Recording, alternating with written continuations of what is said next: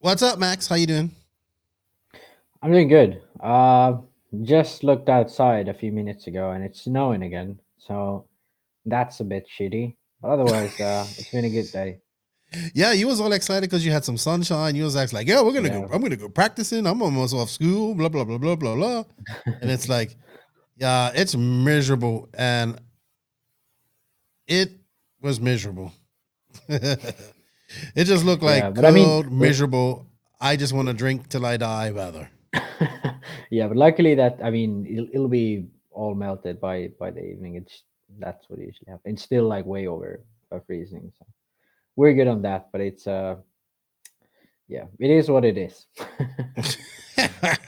All right. Well, I mean, I see you got your uniform on. You know, Yeah. yeah, keeping it a standard: gray hoodie, black hat, curly mustache. So you know what? We got a podcast to talk about. We got a big race happening this weekend, Max. It's Hmm. really, really, Hmm. really, really big. And yeah, man, we got to talk about that. We got some beach RC questions and stuff. So let's get right into it, and let's just drop that intro.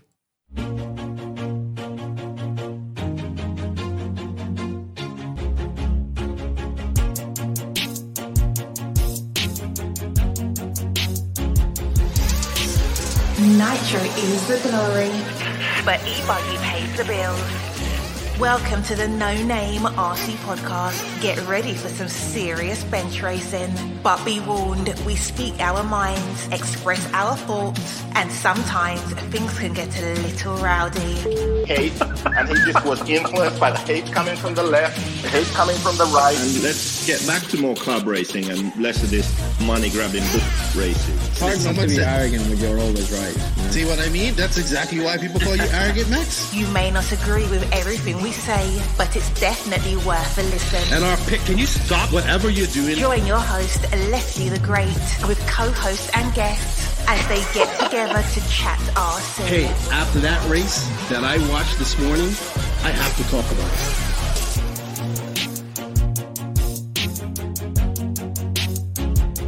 Here we go. $100 right here, $100 throw. Oh no! I like this.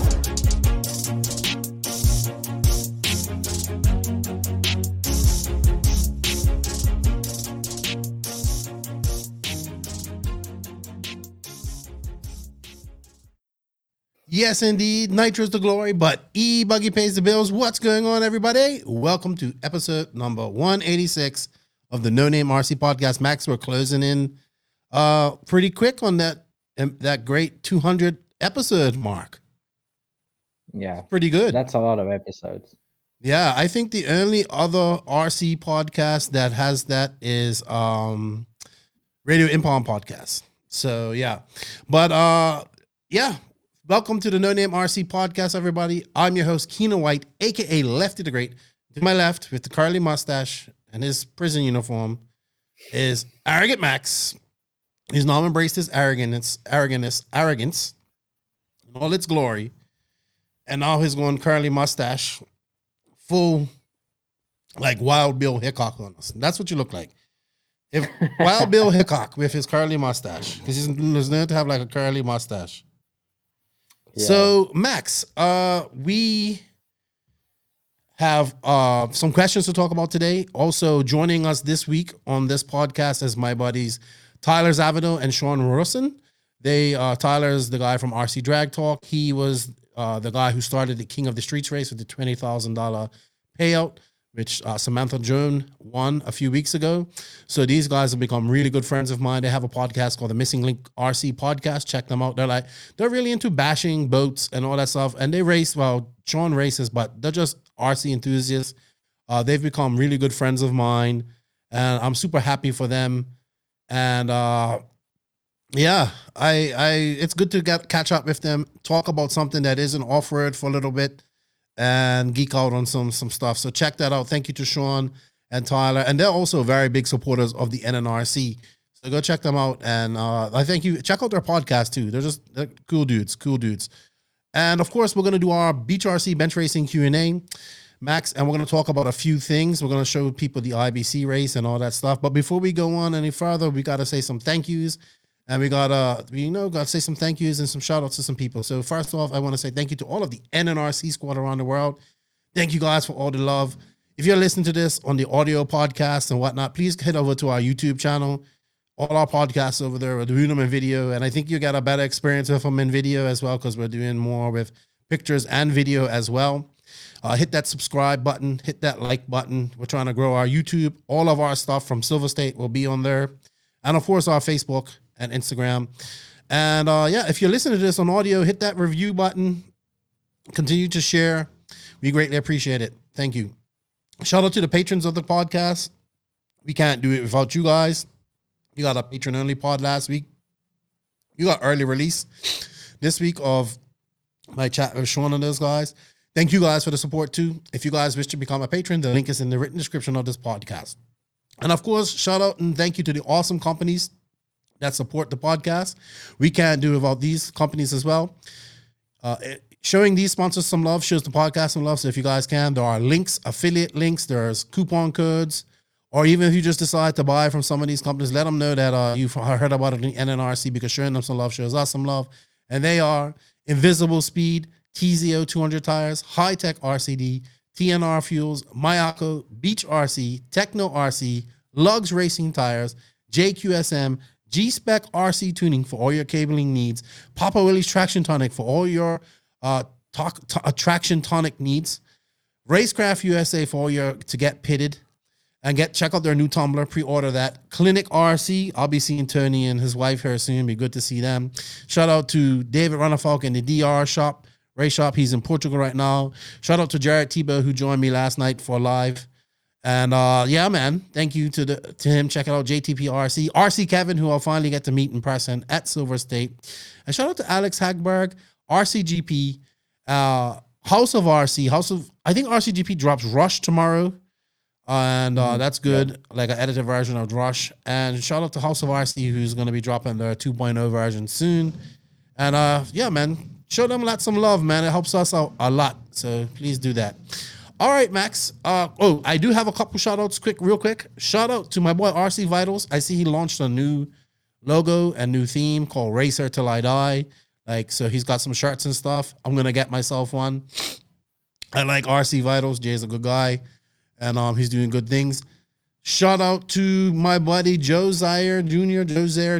and Ran on a Talent podcast, So Savage, as I call him, Savage Joe. They actually just recorded and produced their 100th episode. And so congratulations to them. Joe is a OG podcasting guy. He's the guy I went to when I first decided to do this, and he helped me out a lot. He's super savage. He can be. He likes it like that. And shout out to those guys for that great accomplishment, because 100 episodes is not easy. Mm-hmm. There are many podcasts that haven't made 100. And you know what, dude? Happy birthday to our favorite co-host, our second favorite Finnish person, who's getting more miserable as he gets older. He isn't getting happy. He's getting more and more miserable. Shout out to Joseph Johan Quagrain. And happy birthday to Beaker, a.k.a. Rupert Pumpernickels, a.k.a. Captain Assil, a.k.a. JQ. He's got so many nicknames. I think I have another one. The Sheriff. Yeah. He's it's his birthday. 1 or 2 away from 40, too. 39, 1 away. Yeah. He's in total denial about that. Yeah. He's now in his 40th year. As of today, he's in his now 40th year. Huh? Yeah. 39 doesn't matter anymore. It's now 40th year. So if he was to die tomorrow, it would be Joseph Quagrain in his 40th year. It wouldn't be Joseph Quagrain who just turned 39 the day before. Yeah, so it's over, Joseph. So let's face it. Happy birthday to you. Have fun in Portugal. And enjoy yourself, man. Cheesums, man. Guy's so miserable, man. Guy's miserable. Miserable when he wasn't traveling. Miserable when he's traveling. Because he had to travel through 3 different airports. I must admit, getting into Barcelona was a little bit difficult. I had to fly 3 different flights. All right, Max. You know what? I think we should just go right in to our Beach RC bench racing Q&A and answer some of these questions. What do you think? Yeah, man. Let's go to it. Okay. BeachRC.com, the racers' one-stop online hobby shop. Choose from all the popular brands and variety in stock with super fast shipping and great customer service. BeachRC.com still has the local hobby shop feel with all the benefits of the internet. BeachRC.com is the exclusive distributor for Ultimate Racing, JQ Racing, Pro Circuit Racing Tires, Nitro Lux Fuels, and Assault RC Performance products. So fill up your cart and check out at BeachRC.com today. And thank you to Brent at Beach RC for his continued support, longtime supporter of the podcast. Great, thank you for all of that. Shout out to Lucas, who's doing some great stuff of his vlogs when he goes to this race. I'm actually gonna get Brent and Lucas on the podcast, have a chat here soon because they're doing some good things. And yeah, if you guys can, we have an affiliate link. We got a little slice of that. It's in the written description of this podcast. Check it out. Show Beach RC some love. Shows us some love. All right, Max. Let's get into some questions. We don't have many, but we're going to go through them and we have some things we want to talk about. So first question from somebody that wants to remain anonymous. And he goes, besides the atrocity that is Raw, should large events and even club racing follow a sanctioning body's set of rules or structure?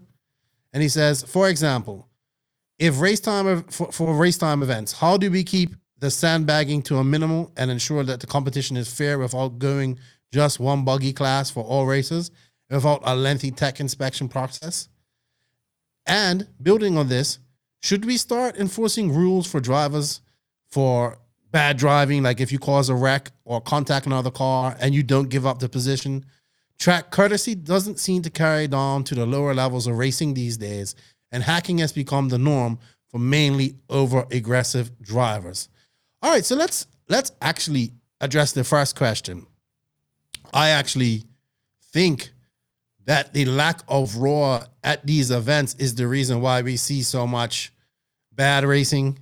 I think we see so much confusion, like when it comes to, because I honestly, when I was at RCGP, you could see like people aren't used to doing tech, you know, even though RCGP didn't do a lot of calling at this race, you know, there needs to be some rules. Like RD needs to come in there and say, okay, if I'm going to be running this race, I'm calling the fastest guy out there for the first mistake he makes, because shit rolls downhill. And if you go for the top right off the bat, then it all rolls downhill. And they'll be like, well, if this guy gives this guy a stop and go, then I stand no chance.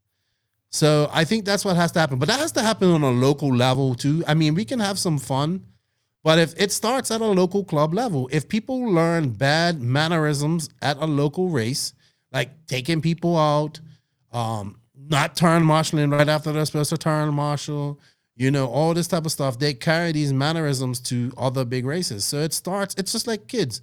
The education starts at home. So the education for RC racers should start at their local track. And that takes a good club owner, track owner, and an RD that enforces these rules. But it takes people getting used to that. And that's why I feel where Raw is missing.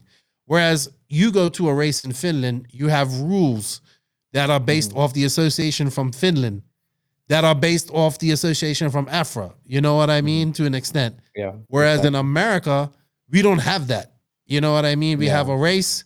It's no real, like it's some basic rules, like, okay. And I'm not even talking about tech and all that stuff too much. Like that's not every club race has to have tech and all that type of stuff, but at least have some stop and goes and some penalty calling and dock some people for not being out there fast enough to turn marshal and stuff like that. So, but I think the culture is just different. So I always like to say that America is the Wild West of RC. So it's like, it's no rules. Like, you know what I mean? There are rules, but there are no rules. And oftentimes the rules are made up on the go. It's sort of unwritten rules. Right. I mean, there are rules. Like, obviously, you know, people know that you shouldn't, like, there are some rules, but not much. Let's be honest. But that just comes from a local level. And that's where when Raw kind of lost that contact with region, and it's hard. And it's not all Raw's fault, because with all these big races and just how Raw kind of has faded into nothingness on the off-road side, regionally, it's hard to get back to that level. As for sandbagging, I think that these RDs, I know it's hard because I think it's like you have to kind of nip that in the butt right away. Like there's no rules for it. Yeah, but even then, like if there were some perfect rules, how would you determine? Oh, this guy is sportsman. Let's say a guy who drives expert or intermediate, whatever you call it, and wins for a few years, then takes a break and comes back after not Right. driving What RC happens for a few then? years. Is he now still intermediate, or does he now I think go it has to back to go off lap sportsman? times. I think it just has to go off lap times. And if that guy's too Yeah, fast, just bump him out of that class and put him up. You do that every yeah, but race. then again, if you're normally a sportsman guy, but just this race you're having very good speed, now you get to Yeah. bumped into intermediate. So then that's not I fair don't know the again. answer to this. I honestly Yeah. don't. That Um, yeah, that's why I I guess don't this think having this should just skill and people classes isn't good. yeah, and then you have like I know that the Dart actually tries to separate it. So like they'll say if you're a sportsman, you can't have a chassis sponsor. Well, that doesn't work. Everybody's sponsored Yeah, nowadays, and it yeah, doesn't. and the thing And is, like Degani, like he can technically run intermediate because his chassis sponsorship is in 100, but everyone knows he shouldn't be running intermediate. Really, he should be running pro.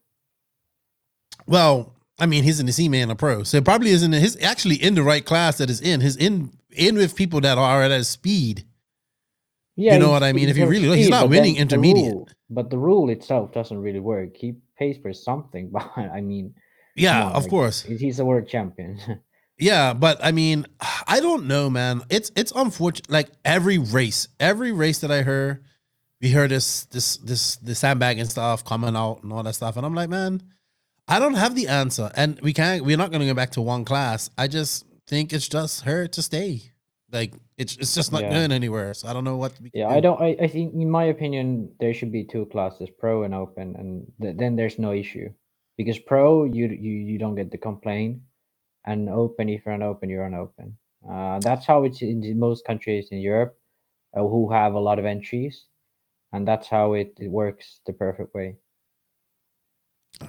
And that's But just me. definitely, we need to have some rules on a local club level. Need to start there. Yeah, Good race etiquette starts there. yeah. My take on this is more so that I don't mind regional events or club races having no tech or no like sort of proper rule book or whatever. What I do mind is big events like dirt and race time events, and Well, they have tech. Well, Dart has tech. dirt has tech, but it's not like they don't have a properly People written get rule failed. book. People get failed in No, tech, no, but I know what you but mean. I mean like the RD calls some takeouts, but they don't Right. have a specific. Well, they need to way. get a It's referee. They need to get a yeah, referee. and They they need to get a need referee. even the tech is sort of like they only take a few cars. They don't take all cars, and they check tanks sometimes. They don't have a proper rule book, which in my opinion events at this scale should have. But then the club level, I don't think there should be any like too much. They don't need a rule book per se. What I think the issue in America, where I've heard this from a lot of people complain that, oh, there's no driver etiquette anymore, there's no respect.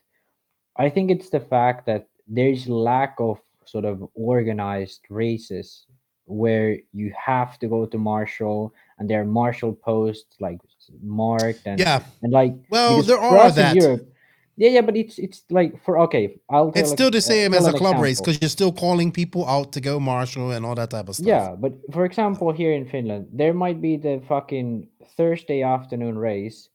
When people go out to marshal, they put their high vis vests on. There's specific spots for marshals. People like have heat sheets. They have a timetable, and this is for the smallest club race ever. In America, you don't have a timetable. You have just about heat sheets. You might have 12 classes or whatever. There are no real sort of structure to the event.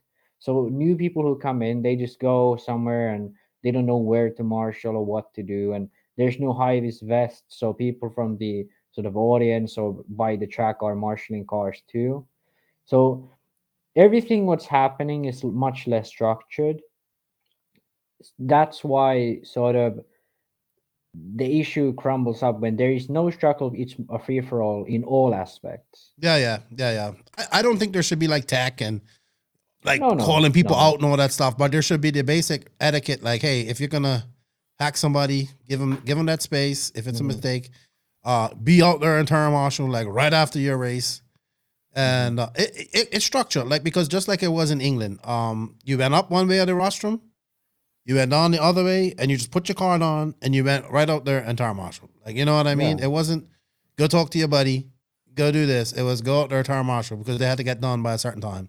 Yeah, lots of stuff, lots of rules, lots of etiquette that have to be learned. I still to my life is amazing when you go to a race, a bigger race, and people. I'm gonna see it here at Silver State in a couple of weeks.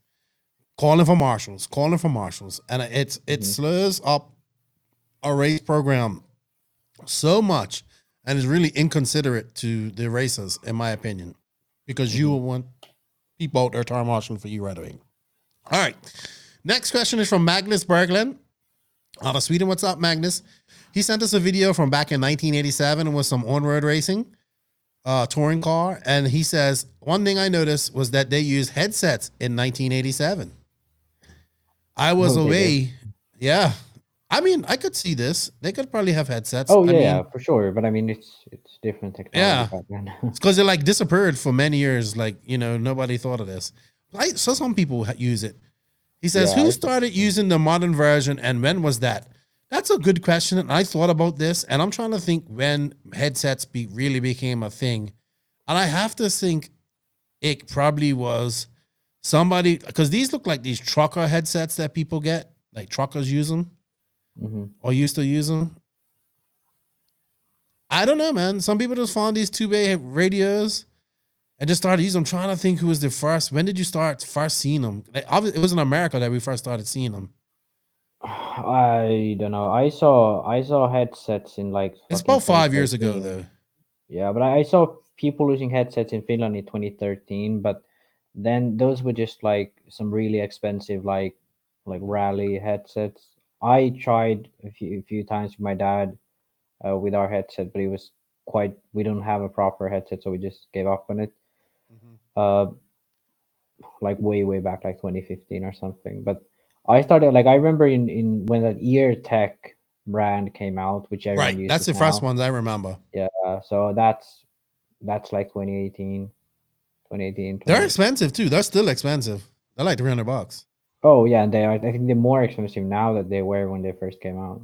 Yeah. But I think now it's like necessary. Like most people use them. Some people, I Yeah, don't think yeah. Mayfield uses them. Mayfield's one of the only pros who I know don't use them, which is fucking crazy. I think it's been Insane. a big game changer, though. It has. It helps so much because Yeah. especially like a big track and stuff like that where you can't see other cars in a long Mhm. lane, like some like not they're not just challenge. That must be such a difficult race where you don't know where you're at. Like it's, Yeah.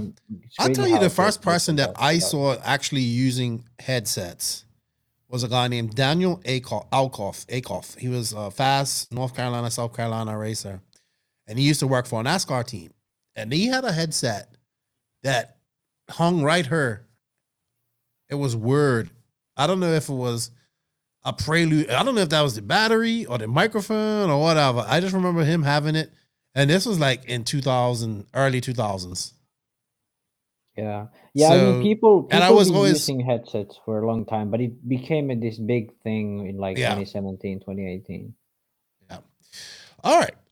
Next question from the coach. What's up, Coach Jeff Werner? How you doing? I was just talking to the coach. He says, with the laws forcing the reduction in percent in nitro and racing fuel, how does the lower percentage of nitro fuel perform versus the current higher percentage that many of us still run? Any real issues tuning the fuel? We talked about this, but briefly tell us your experience, Max. Yeah, so the lower percentage of nitro, the idle is much harder to tune. So the idle is much more inconsistent. It's okay, so it's more consistent when it's correct, but it's much more difficult to keep it so that the idle is low enough so it's nice to drive, and it's sort of not too low so it flames out. Oftentimes, especially when the temperature get hot, you very easily get flame outs with the lower percentage of nitro. With a higher percentage on the track, you have more power, especially bottom. On the top, it's not that big of a difference, to be honest. Like Right. it's pretty similar, but the bottom is a huge difference. That's where you feel it. Like jumps are much more difficult to do with the 12% than it's with the 25. But on the other hand, on very low grip tracks, slow speed tracks, I actually prefer running the 12% because the bottom is so much smoother. So you get more feel for the car, Mhm. uh, and you get much better mileage too. The 12% has better mileage.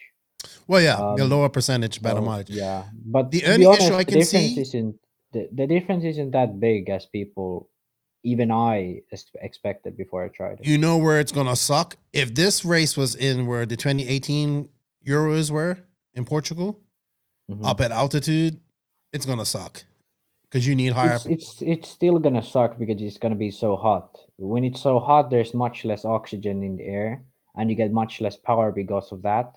And then you have less nitro, you get less power because of that. And the engines are gonna be really really hard to keep on idle, and really really hard so that they have enough any power really. And even then, like this isn't as high up as the previous time we had years in Portugal, but it's still quite high up. Oh, So Barcelos. yeah, it's quite high up compared to a lot of different places in Europe. Well, everybody's on 12% there this weekend, so it'd be interesting to see what Yeah, their but opinions then are. again, it's not that hot because the amount of oxygen in the air when the temperature changes 10 to 15 degrees is pretty big, and it's very noticeable. Hmm, So the colder it is, the more oxygen in the air, and the much easier it is to get the engine to run correctly. interesting. Interesting. Jay Zellner, he wants to know what is Course Tech. He goes, hold on. Where is it exactly? What is a Course Attack engine that the Viking is running? I mean, I don't know. Can we kind of go into details about what it is? Or no? Well, I don't know any specifics, Yeah. but I mean, it's obviously David's running it, Hmm.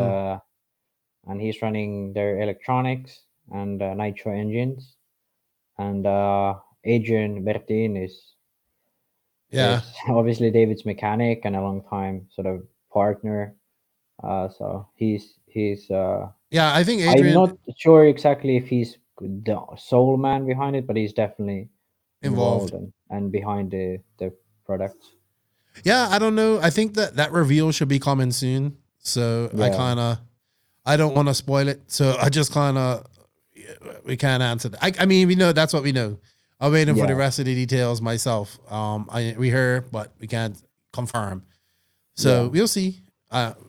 He's doing pretty good with it so far. yeah. All right, It's been looking good. Brian Bembry. Sorry if I butchered your last name. When is the Mayako e-buggy coming out? Max, you would know more about that than me. Yeah, so Mayako e-buggies, the prototypes are shipping out right now. There's still a few left of the prototype version. So if you join the Mayako Performance community, you're able to pre-order or order actually now the e-buggies. They're shipping out at the beginning of May. Um, but the production versions are coming out, I believe, for next winter, or I'm not sure exactly of the date in particular, but it should be 2023 season. They should be ready for as production versions. Sweet. Edwin Ortiz, he always says every track is flat. Why are American tracks getting flatter and boring? He was not happy with the PNB track. Well, the number one reason is the fact that you have to build a new track every few months, at least twice a year, because of the culture of tracks in America, where you can't have permanent tracks. So imagine having so much dirt that you build actual elevation. It's instead of working for, let's say, 5 to 6 hours, you're working 10 to 12 because of the elevation and how much dirt you have to dig. Um, and also finding that much good dirt Mm-hmm. is a tough job. And then when it rains, it's much harder to maintain. You have to do some kind of drainage. You have to Yeah. focus on that. So there's much more things to focus on, and switching the layout around isn't as easy. So and also a lot of these American tracks are at sort of uh, fairgrounds or sort of compounds which have other sports activities at them. So Mm-hmm. just bringing up a huge amount of dirt there and building on top of the ground is much more difficult compared to where Europe RC tracks are somewhere where they just found space because there's a club holding it. They don't need funding from the city or anything like that. So you might find RC tracks in Europe that are built onto a hill. Some are built so that it's higher on the sides or whatever. Mm-hmm. So there's naturally much more elevation in that versus a track that's built on a fairgrounds or a Well, this is compound flat. that's very flat. Yeah. Yeah. A lot of I think more jump wise. I think one of the most naturally elevated tracks in the world is like Thunder Alley.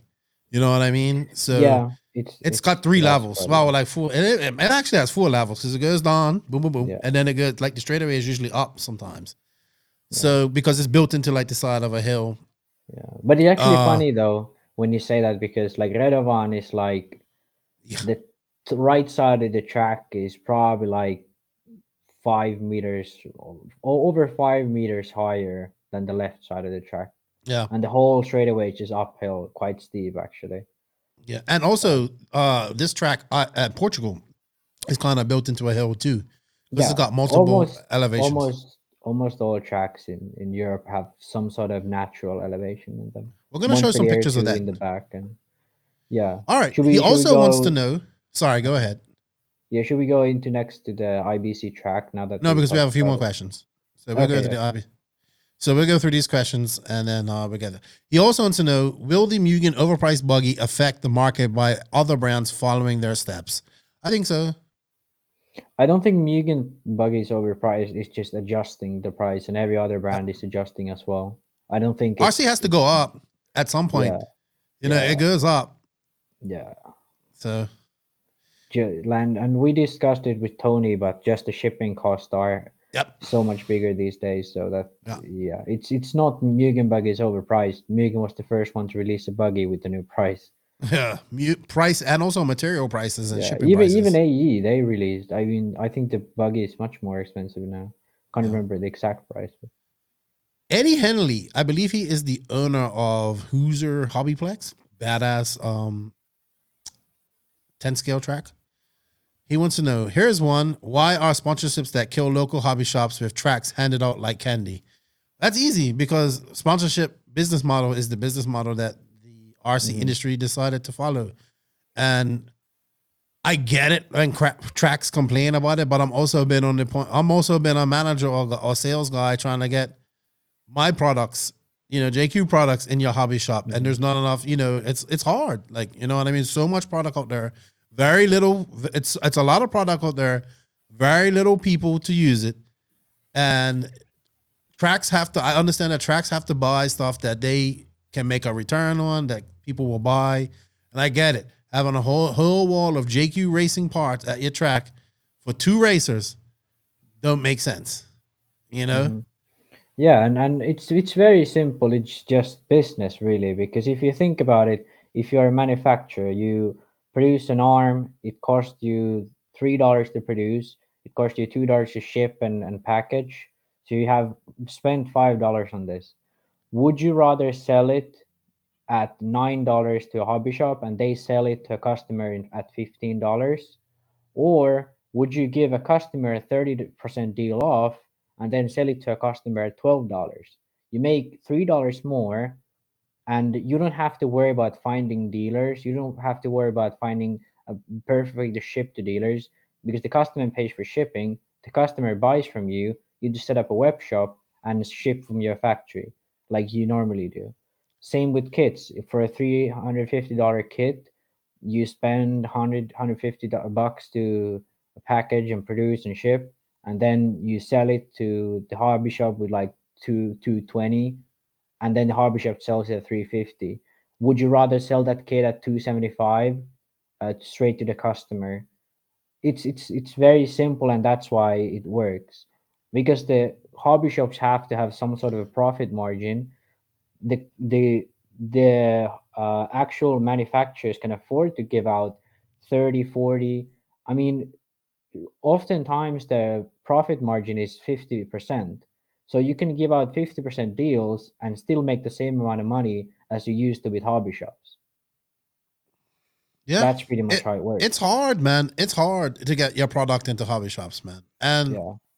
it's hard for hobby shops to make money. And they have to be hitting it on I always say you got to be hitting this on all three fronts. You got to have a good storefront. You got to have, and it can't and when you focus on just RC racing, you can't. You have to also do some bashing. You have to have that. The bashing is what's going to keep the RC racing alive. The bashing is what's going to get new people into it. And you have to have a good track, a good shop, and a good online presence and business. Or if you're not going to do online shopping, then just have a good presence.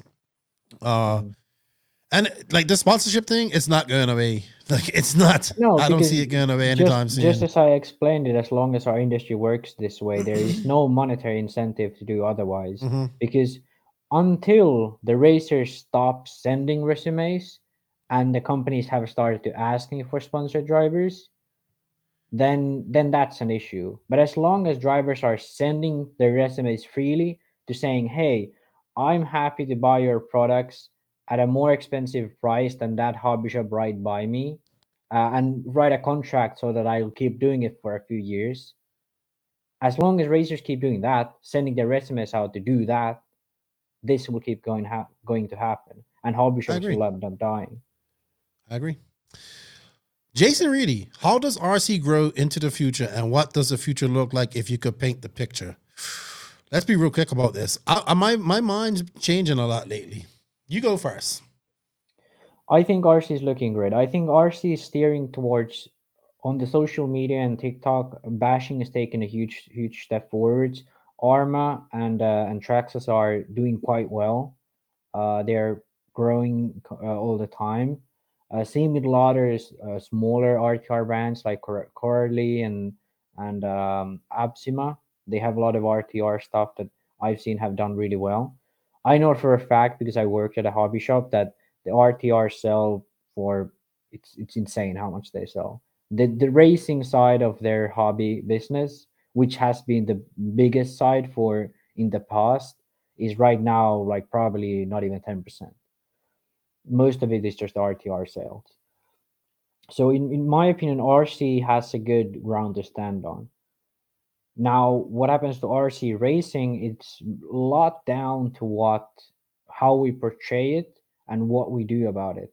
That's why I'm here every week saying live RC and race time and DNC need to do this and this and this, because they have the attendance, they have the audience, but they lack some of the professionality and the way to portray RC where it's possible to grow as a professional sport.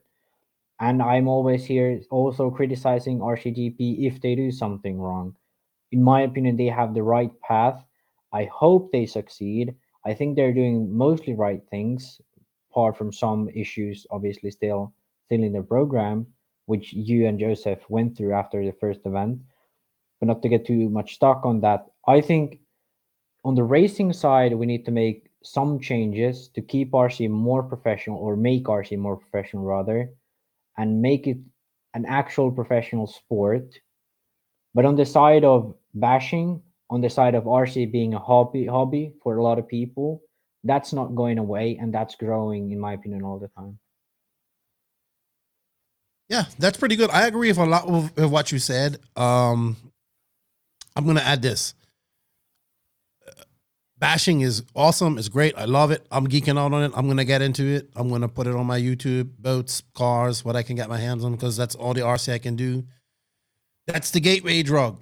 We're still trying to figure out how we get those guys from there to where we are. Why, like Mark Santamaria, he's trying to do that, bridge that gap.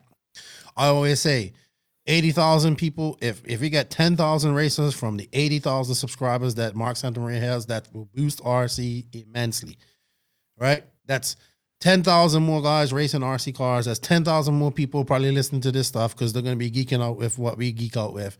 All this type of stuff. Everybody, 10,000 more people in RC, 1,000 people in RC. Racing RC cars is great tomorrow. If 1,000 people started racing RC cars tomorrow, it boosts the industry, believe it or not. New people. I want 10,000. I just think, and I think we have to be more aggressive with what we're doing. We have to show more pride in what we're doing as RC racers. Stop calling them toy cars every time, we get embarrassed. And we have to be a little bit more professional with the professional RC guys, make it more entertaining. We need to feed into, people think I'm crazy because I make up these nicknames for these drivers and I talk like this and I make up this. Because in my brain, all this stuff's playing out. Like, you know what I mean? I can see how cool it is to have these guys racing and what they can potentially be and what this can potentially be and what a good rivalry will do her and what this storyline going into this. And I try my best to put that out in this podcast, into my social media, whatever writing I do, give them nicknames, put some personality to these guys, put some charisma to them, even though they're kind of scared of it. So, all of that has to happen in RC for things to change. And right now, we're still kind of nervous about all that stuff. And we just have to get more aggressive, be more open, and be proud that we race RC cars. Simple as that. I think if we start being proud of what we do, then more people will take it seriously. Treat it big, and everybody else will treat it big. But on a bashing side, it's pretty good. All right, we got 2 more questions. Axel Owens, he was the one who's complaining about you droning. He goes, why does Max need to drone when I keep repeating his point after you said, I get it, let's move on? This is true, Max. Yeah, like JQ. I'm like, okay, JQ, I get it, let's move on, you win. But don't you see? Let's just beat the dead horse until it's dead and buried and fucking turned to dust. I've discussed with people enough to know that people don't get the point on the first try. And even if some do not, and most likely some and a lot will do on the first try, a lot won't. And then we'll get comments on, oh, he doesn't get this, he's this and this, and he's arrogant and doesn't understand America or whatever the argument is. But yeah, I do keep droning on. All right. Don't drone on about this. That's it. No more droning. Last question from my boy EKJ24000. Check him out. He just had a great interview with Paul Quillman. Check him out on YouTube. Isn't he EKJ24000. Corey Jordan. Check him out on Facebook. Check him out on Instagram. Dread24000. Left tire salute. Yeah. How important is it to be mentally tough in RC racing, and how can you develop your mental toughness in RC racing? That's actually an amazing question because, and also when we discussed the headphones previously, the headphones help me personally to know where I'm at the race. Because oftentimes when you lose touch of the leaders, you just sort of mentally start giving up. You start to overdrive. You're like, I'm not with the leading pack. I need to now start driving faster than them to catch up. For some reason, I can do it if I focus on it and I don't lose focus. But at 45 minutes, you're gonna have to lose focus at some point. It's just bound to happen. That headphones and the fact that my dad tells me, "Oh, you're 10 seconds behind. Your pace is good. Just wait for mistakes or whatever, and I'll keep doing my pace and keeping my sort of my rhythm going." Without the headphones, without knowing where the drivers in front are, that's so much harder to do. And that's why, in my opinion, Mayfield's so strong, like insanely strong, where he doesn't have that knowledge of where the other cars are, but he's able to keep his pace up, not blow out, and win these races, even though he has that little bit of a gap. That's where I think, for example, now to take sort of this competitive and professional aspect of this into account, Fend isn't as good at when he isn't in the lead, when he has made those mistakes in the start, even though he probably has the headphones and the info from Barry or he's for whoever his mechanic is, he doesn't have that sort of mental strength or trust in his car or whatever it is. I don't want to say what his issue in particular is, but he doesn't have that what Mayfield has, where that mental toughness have given him so many wins in these past 2 years. So yes, it's insanely a big thing. And other drivers, Robert Vatti, who I know is like he could be dead last, 30 seconds away from the lead after like 5 minutes, and in his head, I don't know what he thinks, but he drives like he's fighting for the win. And he drives and catches cars, doesn't make mistakes, keep his pace up, and eventually in the end he oftentimes catches the leader and can win. So a lot of drivers don't have that ability. I don't. I know I don't. And it's a very, very hard thing to do. And you can even look at F1. People often hate Lewis Hamilton. Oh, he needs a good car. But he's one of the guys who can be back of the pack and then just get his mind into the game and start driving and then catch everyone and win. Some drivers are just able to do that. And He's some not doing that athletes right are now, just though, able to do that. unfortunately. No, but I mean his car is pretty shit. But last year Yes. you saw like Brazil. There's so many places where like he has done that. I'm not saying like Verstappen or Leclerc can't do that. They obviously can too. But Hamilton is just a great example because I personally followed F1 for so long and I've seen him do it so many times.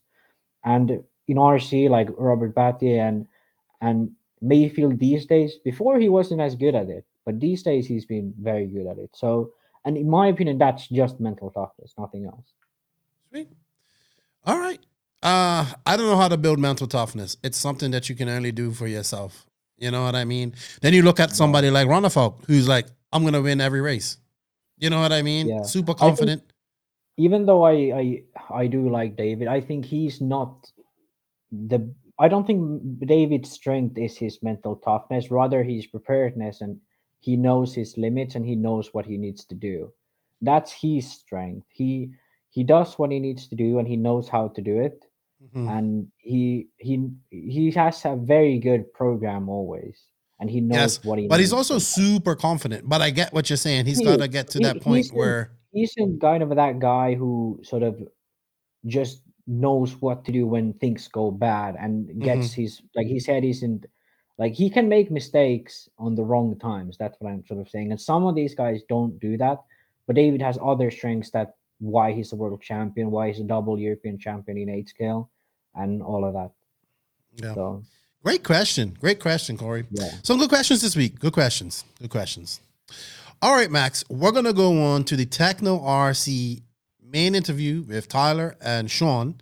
Then when we come back for a conclusion, have a look at the IBC track, look at NNRC points, and look at that cool car real quick. So thank you, everybody, for your questions. We greatly appreciate it. We enjoyed the Beach RC Bench Racing Q&A. Thank you to Beach RC for their continued support of this podcast and this segment. Remember, guys, we have an affiliate link in the written description of this podcast. If you guys can use that, it helps us out, helps Beach RC out, and we greatly appreciate it. So check it out and keep those questions coming because we do enjoy them. Now we go on to the Techno RC main interview about King of the Streets with Tyler Zavado of RC Drag Talk and my good buddy, Shawn Rusin. Techno RC. Techno RC.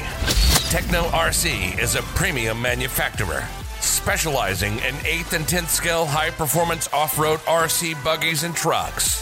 Visit www.technorc.com for a complete catalog of their products. Techno RC. Excellence in engineering. Hashtag Techno Takeover.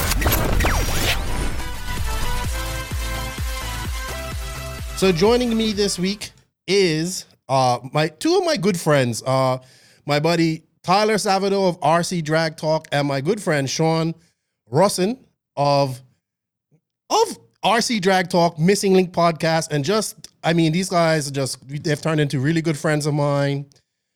They're super like RC enthusiasts. Like they like everything RC, which I think is cool. They focus more on the no prep, bashing, and Shawn boats, because Shawn and I are like boat veterans right now. But I'd like to welcome Tyler and Shawn they just had a very successful King of the Streets. Congratulations, Tyler. Congratulations, Shawn, to you guys. And I just want to tell people how we met, if they don't know. I actually known Shawn for some time now because he's been listening to the podcast since like the beginning. Mm-hmm. And then I finally met him and Tyler at DNC 2020, and they were telling me about this King of the Street race, and I was like, wow, that sounds so cool. I think the payout was how much back then in 2020, Tyler? So the first one was $4,700. The second year we paid out $18,500, and this year was $20,000 on the money. Awesome, dude! Congratulations. I was super stoked when you told me about this in 2020, and I was like, wow, $4,500. In my wildest dreams, I never would have thought we'd see 20K payout, but 20K payouts, but like $4,500, $8,000 payouts now and no prep is normal, it seems. Yeah. Yep. Yeah, that's kind of like the going rate is about $5,000 is what you're gonna win if you show up to one of these races. Really? Yeah, the normal like just weekend race. I'm probably gonna cruise to one tonight in San Diego. I think it's $50 buy-in, winner takes all. So that's gonna be roughly $3,000 tonight with 30 people showing up. So someone's getting paid. Yeah, somebody's getting paid tonight. I mean, but because you're in RC, so these cars aren't cheap. They aren't. The amount of money we put into these cars and the amount of money we spend on tires and gears and motors to go test every weekend to make sure we stay competitive gets expensive. Mm-hmm. So it's nice for the ordinary average Joe guy to be able to go and make some money back on the weekend playing with RC. Mm-hmm. You know what I mean? Yes, I agree. I wasn't about money racing. I like it in drag racing. I do. I really do, because it's very hard to, it's one straight. If you go over the line, if you hit the wall, it's pretty easy to see who wins or loses. I like it in off-road too, but it's a little bit different. But we have a big race, big money race coming up. We're going to touch on that because it also is something that Shawn and you guys are into as well on the full scale side. But let's just give you guys some props real quick. If you guys don't know, they got a podcast called the Missing Link RC Podcast. It's all about the other side of RC from what we talk about here. It's about no prep, anything that they want, like no prep, U4 racing, bashing. It's just two dudes and a guest getting together and talking about RC. Check them out. I believe you guys are on all the podcast apps. You're not on YouTube, but check them out. Give them a like. They have fun. These are just look. I'll be honest with you. I think I don't go a week without talking to Shawn about RC, and this has been going on for about 4 years now. So now we're both on boats, and I'm see you got the yellow in the back, Shawn. You got the yellow in the back. I see it. Hopefully we get it finished today. All right, King of the Streets 2022. Wow, 3 days long. I like that. Yeah, we tried to split it up and make it a little easier, but it ended up being a little harder on the crew. It definitely kicked mine and the crew's ass doing it 3 days instead of 1 day. Really? We all felt it when we came back. Yeah, we kept going the whole event because me and Shawn are nutcases, us. Oh, I saw you guys all the time. We were up at 4 and asleep at past midnight every night, and we just kept on rolling, And but yeah, the Monday when we got home, we were feeling it. Oh, I imagine. So let's talk about this. How many entries did you guys have? Well, participants, because there's one entry, right? One driver, one entry, or how does it work? So we had qualifying on Friday, and that was open to as many people that wanted to try to make it, and we take the top 256. This year we had 224 people try to make it on Friday, and a couple of them ended up having issues. A couple of them, didn't feel their car was competitive, so they didn't even bother showing back up on Saturday. Really? So racing, I believe we had 216. Okay. So now, did people pay to qualify as well, and then just to show up? So it was $25 to qualify and try to make it on the board, and then so we were assuming we were going to get more than 256 this year. So we were trying to figure out a way of who makes the race and who doesn't. And then come Saturday, you pay your $100 and you race. Well, maybe it was some guys, maybe beginners, that came and they were like, okay, maybe this is a little bit too much than what I thought. And I know a couple people had like tire blowouts and didn't bring spare tires, or they blew up their transmission and didn't bring a spare trans. Like this stuff happens in no prep just as much as it does in off road. Okay. So, I mean, if you crash at the top end and destroy your chassis, you're pretty much done unless you brought a full backup car. And so it's a whole nother. I mean, it's the same as every level of RC. You know, you could break and be done that easy. Awesome. All right. So qualifying was on Friday, and that took all day. Yep. They had 9 hours or something like that to come and make their 2 qualifying hits at whatever time they wanted to make. Okay. So if you wanted to test the surface in the morning and just bang out both of them, and then we had a guy show up. He made both of his hits before 8 a.m. and left and went to work on Friday, and then came back on Saturday to race. Yeah, because he was a Vegas local. Smart. So dude. It worked out for him. But we had guys that wanted to, test what's it going to be Saturday night. If we make it to Saturday night, how's the track going to be? So we had guys that were just waiting until the track got to where they wanted it to be, and then they would make their qualifying hit. Really? Interesting.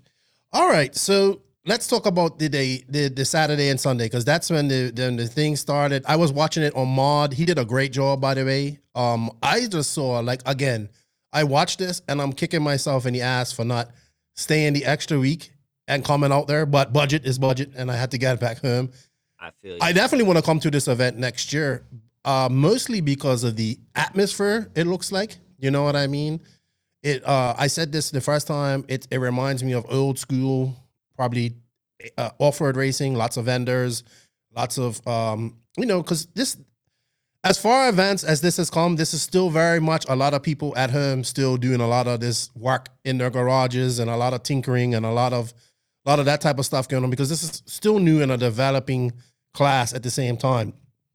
But the racing is developing, and I watched the race go from your first race where it finished I think it finished 1 something in the morning at night. And I know you guys are trying to keep it as real as possible. And I was like, man, I think you should, I think I remember saying to you, I think you should make it 2 days or whatever, or something like that. I think the 3-day thing is good because a lot of people can come up, they can enjoy Vegas, they can still party. Maybe some people party too hard, they'll make their race the next day. But that's Vegas. That's how it goes. I think more people can make an event of it. I mean, they can make an event out of it one day, but you have 3 days spread out. You guys are laughing like that happened to all of you. I mean, me and Shawn went and partied every night after working the whole event. So if we can make it back down there at 4:45 in the next morning, you got no excuse to miss your race, because we were out there partying with all the racers all night, every night. And we're how up was the 5. atmosphere? Were people just hanging out at the track, or how was that? So the track, we had to be off property by 6 p.m. That was the hotel's rules. So pretty much everybody went over to the hotel, and we all just kicked it around the tables or at the bar in the hotel. Having it at the hotel was probably the best move we've made yet, because a lot of people were able to just stay on site. I did not realize it was at a hotel. Which hotel was it at? It was at the M Resort Spa Casino. Yeah, in Henderson. So it was on the north side of Vegas. It was a nice hotel. They were nice. great and worked with us awesome. So yeah. Did you get any non-RC traffic out there at all throughout the day? Yes. Quite a bit, man. So it was NHRA 4 Wide was the same weekend. And I saw my brother came out on Thursday and hung out with us while we were doing track setup. He's a pit crew member for NHRA. Really? And he was spreading the word. So one of the teams made their qualifying hits on Friday and then skipped qualifying on Saturday to come watch racing. So they just left their car in the trailer and came out to our race to watch. Mayfield came out just to watch. I saw that. Who did he bring? Rono was there. Yeah, Jason Rifkin was there. Rifkin. All those guys, they had a great time. Eustace from MIP came out and had a good time. It was just awesome to see the support from the big names in our industry, let alone full-size industry.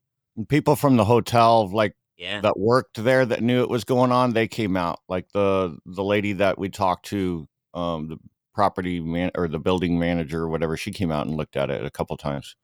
Sweet. They were the hotel was actually very accommodating. They were really stoked we were there.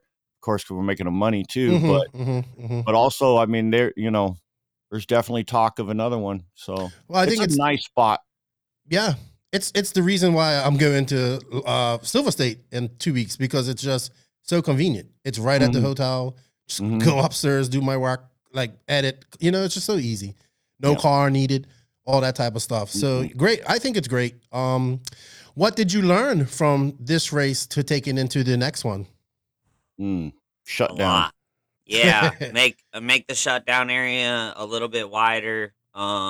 Plastic barriers. I did see that. Barriers instead of metal barriers, so it's a little bit smoother of a wall for them to bump off of. The top end is very destructive, and for sure, like we saw some cars win a race and then crash, and it's heartbreaking to see that happen. To see someone win the race and then their car get destroyed, and then they got to frantically, if they have the parts, like we were just talking, get it fixed, and then some just don't, and you won the race, and then now there's a buy-in race going on because that guy's car's out. So it caused a lot of. So the buy-in, let's go back. The buy-in, just explain that to me real quick. No, so if say it was me and Shawn paired up for the next round, but the round before Shawn broke and doesn't have the parts, now I get a solo pass down. Oh, a buy. A bypass, okay, sorry. I thought you said buy-in, like you could. No, so we don't do buyback. We don't do none of that. You get one shot. It's like one opportunity, just like real drag cars. You get your car and you pay your entry fee and you race. There's no 2 cars per entry. We don't do none of that. Dude, these cars have gotten so fast now. We saw 83 miles an hour a couple of times. We saw a 1.698 or something like that. That was the fastest ET we saw all weekend. The products, the technology, the tires, the ESCs, the software, everything's changing almost every week. I see that. Yep. And it's exploding. It seems like every month there's a new company out doing something. There's a new chassis coming, or one of the chassis manufacturers have come up with a new chassis. It's hot. I mean, it's very, very hot, and everybody's scampering to figure out. I noticed that. I see guys selling $3,000 sub 2-second cars on the internet. $3,000 sub 2-second cars on the internet. Now that sounds expensive to me, but I understand the amount of work and time and effort that goes in to get a car below 2 seconds. That's what I was going to say. I don't understand it because I've never done it, but I've seen you guys do it. Obviously, I've been watching. I watch from afar. I haven't been into the no prep as much as I have because it did get a little bit crazy. I don't know who was going where. We'll talk about that in a minute. But I didn't know what was really going on with it. But I do like this race, and I'm always going to be excited for this race because you guys are my boys, and I just think it's the first one, the biggest and the baddest, and I think it's just going to get bigger. And a female one this year, which is freaking awesome in my opinion. Yes, and absolutely. Dude, so for people to understand this, she had to. How many times did she have to race to get to win it? I think it was 9 total hits. Wow, and she was racing against who are considered some of the best. Like a lot of the top guys went out. Like I think like Mark Vine. Who did she race in the end? Mark Vine went out first round. Really? He crossed right at the center line and took out the sensors. And if you take out track equipment, you're out. So. He went out first. I believe it was first, maybe second round, but it was early. Yeah. And she ended up racing Bill Smashy from San Diego in the finals. That guy's got a cool last name. And he's fast. I mean, I test with him all the time. I've seen him consistently run 1.8s, 1.7s, just like she was running. They on paper, it should have been a bumper to bumper race. In the burnout, he blew a belt and he decided to just send it, and you heard it flapping the whole way down the track, and he was still right there with her. A belt in the tire? Yeah. Okay. But she had some really good reaction time too. Yeah, so really that's good. The thing is she was winning 90% of those races on the tree because girls have amazing reaction time. Girls have a faster reaction time than boys. That's what they say. Females have a faster reaction time. True. But this is RC. It doesn't matter if you're female, male, whatever. It doesn't matter if you're in a wheelchair or whatever. As long as you can pull that trigger. But in drag reaction time is not everything, but it makes a huge difference if you have a very quick reflex. Well, she kicked ass 9 times. Oh yeah, she did great. Won 20K. What type of car does she drive? So I know she's R1 on Team associated. Rockwell. It's an R1 powered car. I believe it's an R1 chassis as well. Most of that team is running. I believe it's an R1 associated car. tranny. Yeah, it's an associated B6 trans, but it's a chassis plate made by R1. Yeah. Okay. R1 associated. Yeah. Right. So R1 is like Dibs and the Hawaiian guy for the tattoos that I met him at Jay DNC this year. And Yancey, our LA boy, and then Rockwell and Sam from Colorado. That's basically the team. Right. But you know what? I think for the grand aspect of things, having a female win this was the only other better thing that could have been better was maybe a young racer winning this. Yep. Absolutely. But this goes to show, because I want more females into racing. I believe we had 4. Really? Shawn, was it 3 or 4 that we ended up I having race? 4 because just Samantha and Steph is 2, and I know for a fact there was another one from 5 Star. I don't remember her name. There's definitely 3, so I'm gonna say there's 4. Was that girl Jasmine there? No, Jasmine didn't make it. It was like her mom's birthday weekend or something, so she couldn't make it out. Okay. But I mean, Samantha won it. That's great. I mean, she just you can't ask for better promotion. And I want more females to get into racing, and I want the females that are in off-road racing to look at this and say, like, they know, like, hey, this is viable. We can do this, and they can, because there's some fast females out there, racers out there. So my girls got excited. They were all, they watched it on YouTube, and I was getting text messages from them, all girl power and all that, good, and they That's got what all we pumped. And yes, Bella has raced RC a little bit with me. My wife, she's pretty much like, yeah, that's between you. But I mean, she got pumped about the race, so that's just saying something there. You know what I mean? Someone that's not really into RC got excited about a female winning that race. I'm excited that a female won that race. Congratulations, her. And just for clarification, second doesn't get anything. First gets everything, or did you guys? Nothing. You go home with a pat on your back. Good job.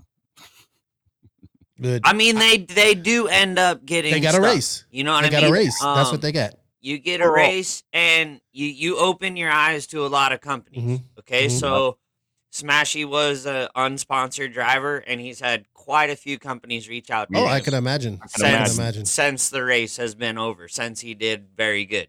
Now, no, you don't get none of the prize money, but you do get opportunities to better your race program for the next year. Okay. Yep. Where did Tim Smith finish? Because I didn't see the results. Oh. Where did he finish? I think he went out 3rd round. Okay. I think he made it to 3rd round. Yeah. But is this so? I guess because when I was watching this, I guess I watched a lot of the lower mains, and it was like, these kind of like average people. A lot of them couldn't go straight. A lot of them were hitting the walls, or even some guys who had buys almost lost because they were crossed the line or whatever. So I would assume that. Am I wrong in assuming those are like new people, or can these guys who have experience do the same thing because maybe they hit it wrong, or maybe they chose the wrong thing? Because it's such a little bit of time to get everything, like, in off-road you have 60 minutes or 5 minutes. You have tenths of seconds to make adjustments in drag racing to keep that thing straight. And people think it's easy, but I'm looking at this and I can see the mistakes people are making. You know what I mean? A lot of it is the guys, the good guys. Let's just take, one driver. His car's doing really, really well, and he'll say, "Well, I'm going to put a little more power to it, and I'm going to tighten the clutch up a little bit," and that's when it bites him in the butt. That might have not been. It might have been too much. It might not have been the right decision. But that's when you'll see a top driver or someone that does really well perform like that. It's just because he took and he put it all in and tightened her down and it slipped and hit the wall. Yeah.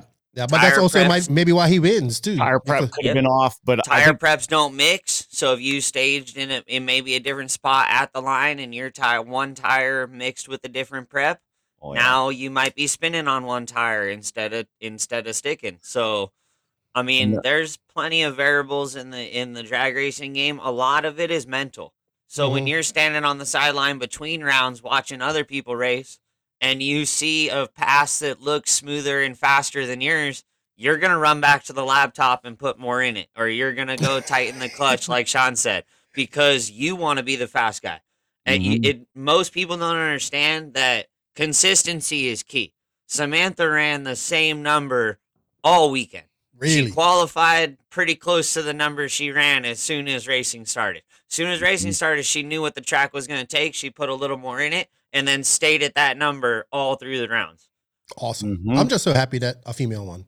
The only thing that could have made me happier was a young person winning. A young kid, yeah. So congratulations to you guys. I think I'm watching this event. I'm watching what both of you are doing. You're super active, Tyler, with your photography is getting great. I see what you're doing. RC Drag Talk is great. We've had many conversations about this. Shawn, you're like my dude for bashing. But you race too. You haven't raced in a while, though. You haven't raced off-road in a while. Yeah, it's been a little while. I raced out at CTRC a while back ago, but no, I've been racing boats. I know. We're gonna touch on boats. I know you want to talk about boats, but we're gonna finish talking about drag racing here. Yeah. And then you four, and I want to get you guys' opinion on a few things. But I want to touch on boats because it's a big race this weekend or next weekend in Atlanta for boats, I think. Oh, really? Yeah. A NAMBA race or a NAMBA race, like big twins and all that stuff. Guys are racing. This is a big race in Atlanta. Don't you got a big one coming up too, Shawn? Yeah, next month on the 7th. Nice.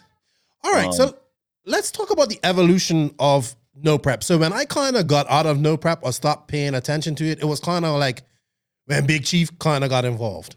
You know, he made a post about race promoters and all this type of stuff, and I agreed with him on that post. And that was last year, I think, sometime this was.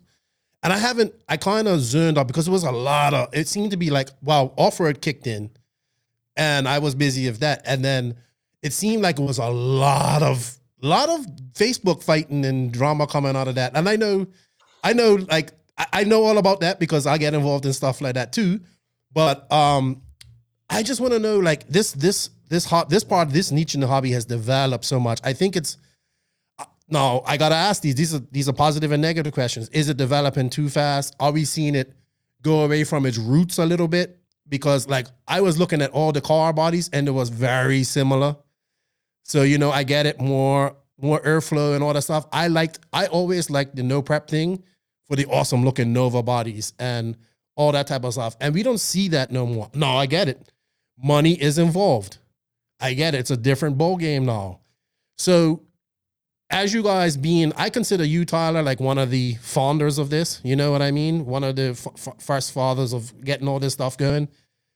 I love seeing it getting bigger and all this type of stuff. But how can is it going to get, I don't want it to get like Short Course did in our world. So Short Course came along, you know, Traxxas bought it in. It was great. It got a lot of new people in.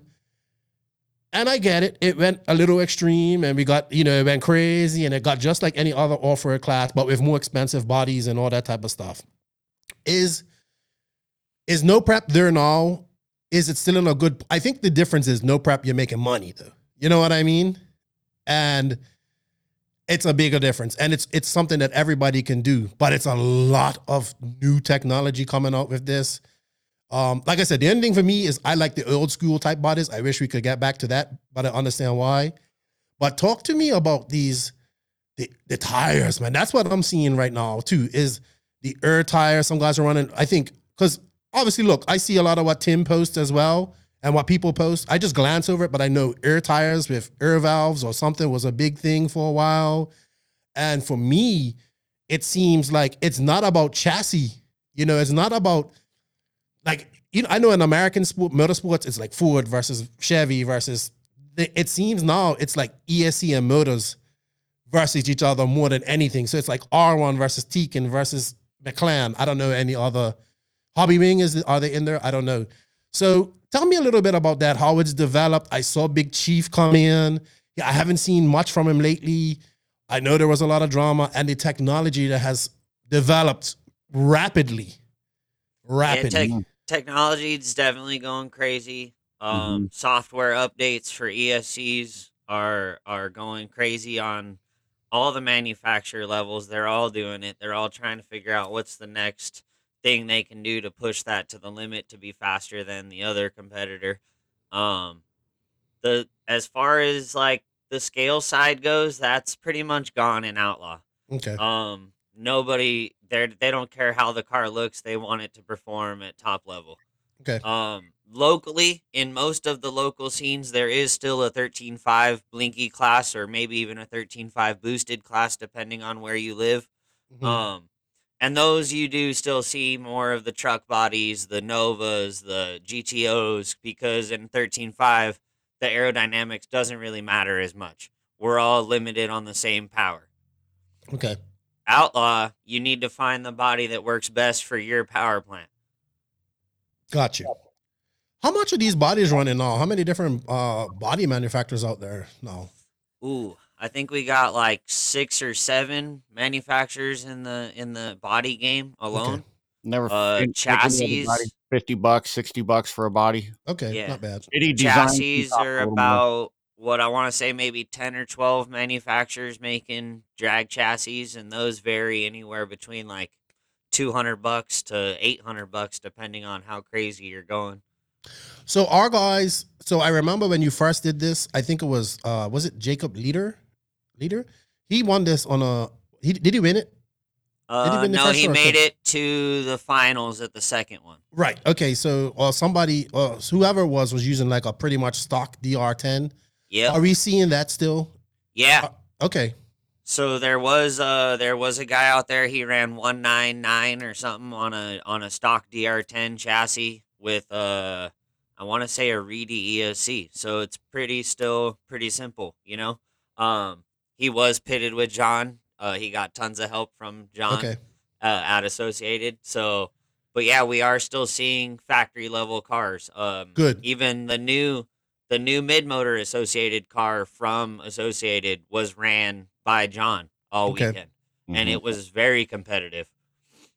Because the chassis doesn't really matter. Like me and Shawn, we can get into that. We're all running a certain weight. So there's a weight limit we have to achieve, right? It's 20-40 grams. You have to be 20-40 grams. You can't be any lighter than that. Okay. Well, we've all figured out now that the sweet spot is right around 2,300 grams. So everybody's basically running right around 2,300 grams in order to plant the tire and achieve the ET we're achieving. If you go too light, you're going to get too much tire spin. So a factory chassis is going to help you. A carbon chassis, you got to go and then bolt all sorts of brass weight all over the car. Right. It gets a little bit too much. Go ahead, Shawn. You wanted to say something. No, what I was just going to say, there are differences in the chassis that people are looking for. They're looking for what kind of kick-up adjustment, if any, on the front end, which is huge. What does that do for the car with kick-up? Because I know on-road cars don't like to have kick-up. You don't want kick-up. You don't want kick-up on a drag car. You want it as flat as possible. Okay. And then the other thing is the ability to be able to raise your transmission. That's another huge one, moving your transmission up or down for gearing. These are for the spur gears? Yeah, they want to put a big monster 92 spur, 93, you know. Dude, some 106 is like, you got every gear ratio you can think of now. What turn motors are guys running in these things? So I know, like Yancey's car, I test with Yancey all the time. He has the R1 car. His trans is lifted 12 millimeters off the chassis. Damn, that's not a little bit. No, that's quite a bit. But he runs like 106, 103 spur gears on either a 2.5 or a 3-turn motor, depending on the road. That's crazy. Can people run shock tower placement? Shock placement in the rear is big as well, you know. So there's a lot, just like anything else in RC, there's a lot of things that you're paying attention to the chassis as well. Shock placement, tranny placement, your kick up, your squat, all of that. It all matters. It all is very, very, very, very important. So, but still, so what you're saying is if I went and got one of the newest, what is it, the new DR10 ME or something like that? Yeah. If I got one of them, put a few hop-ups on it and stuff like that, got a good ESC, got a good program, tires, I can still be competitive with that, pretty much. Yes, sir. Okay, that's good. That's good. Maybe, I don't know. Instead of maybe you can still have the 13.5 class, but maybe have an outlaw class that's like car has to look like a real car or something. I don't know. Maybe like for the guys who are purists and like the But everybody wants to win money, so nobody's going to be coming to the, which is fine. Is the development of the hobby? We have to go faster. Do you think we're going to get 100 miles an hour? Yeah. Yeah, I think it's just a matter of when. It's not going to take too much longer. No, you're already doing 80 some miles an hour. It's not going to take that much more to get there. Crazy. That's so crazy. You know, yeah. On the 13.5, I don't even think 13.5 lives anymore under the NPRC rule book anymore. It's really 17.5, I think now. Yeah, it's a mess. In my opinion, you're going to jump into my opinion. My opinion, 13.5 is a mess, and it has been since 2020. It has it's like a lot stock anywhere. You know what I mean? Yeah, motor manufacturers really pushing the limits on the way that they're building the motors. They're not really a 13.5, and then they label it a 13.5. And then you got companies that are true to the roots and true to roar and all this and that. I'm not going to say names, and they want to stick to their guns, and they create a 13.5, and you just get smacked. You know, you just never, ever going to make it. You're never going to make it unless you redesign your hardware. I honestly do not like that class. I mean, I say that I don't like it. It's good for beginners, but it brings that's the 10 scale stock pink pinion mentality in. And no 100%. Offense to my 10 scale stock pink pinion friends out there, but I kind of like this as being bring what you bring, run what you bring. And it looks like it's still staying at that point because you said 13.5 isn't really that popular. So that's good. I mean, there's like San Diego still runs it, I believe. Okay. But see that, like, I don't know the whole country. I just know my local areas, and I know what my cousin's running because they're down in San Diego and they're heavy into the 13.5 game. And it's, you know, I know that they were still running it. Whether or not they are right now, I'm not really sure. What about celebrity? I know Big Chief was super involved in this, and a couple of other the Street Outlaw guys were super involved at one point. Maybe I just haven't been paying attention. Doesn't seem like, I don't know. I'm asking, are they still involved? Are they caught up on doing their real job, full scale stuff? Or yeah, I haven't seen Chief posting too much lately, but I do follow him. I do follow his YouTube, and I know he's been working on the real car pretty excessively. So real deal. That's what priorities. I reached out to him and to see if he was coming to King of the Streets, you know, to see if he needed pit space or what he needed, and he told me he had a race the very next weekend with a full size car, so he wasn't going to be able to make it. Mm-hmm. I get it, you know, priorities. Full scale, yeah, that's what pays the bills, dude. Yep. That's what paid the bills. Yep. He did. I think he was a great boost for it. I think the sky is the limit with no prep. I also think that it can get. I also have the fear of the manufacturers ruining it, like they did short course. But it seems like the core people like you and like the guys that I know that are into this are still kind of core. You know what I mean? Yes, there's adjustments and things get better, but it still seems it's cool. I mean, you're gonna race in tonight. You know what I mean? So you still enjoy this, you like it, and really, yes, the big races are fun and they're great and all that stuff. But really, what it comes down to is kind of like what you're doing tonight. You know, local race, 30 guys, put some money in, have fun, make a night of it. I mean, you can't go wrong with that. Those are the days that the kids get to go and have fun. It's hard for me, like to watch the kids go into a King of the Streets. It's like, man, unless you're on a team, it would be really hard. But to get the kids into it and give the younger ones or people like myself that I just don't have time to bury into a drag. It gives you something to do on the weekends or something like that to actually go play with your drag car and go have a good time and not have to sit there and think about going 1.8 seconds. You know what I mean? There you go. That's like club racing, but with money involved. Yeah. So it's great. I love it, man. My only gripe is the transition from the traditional bodies to the let's go as fast as we can bodies, because one of the things I liked about this was the fact that these cars look scale.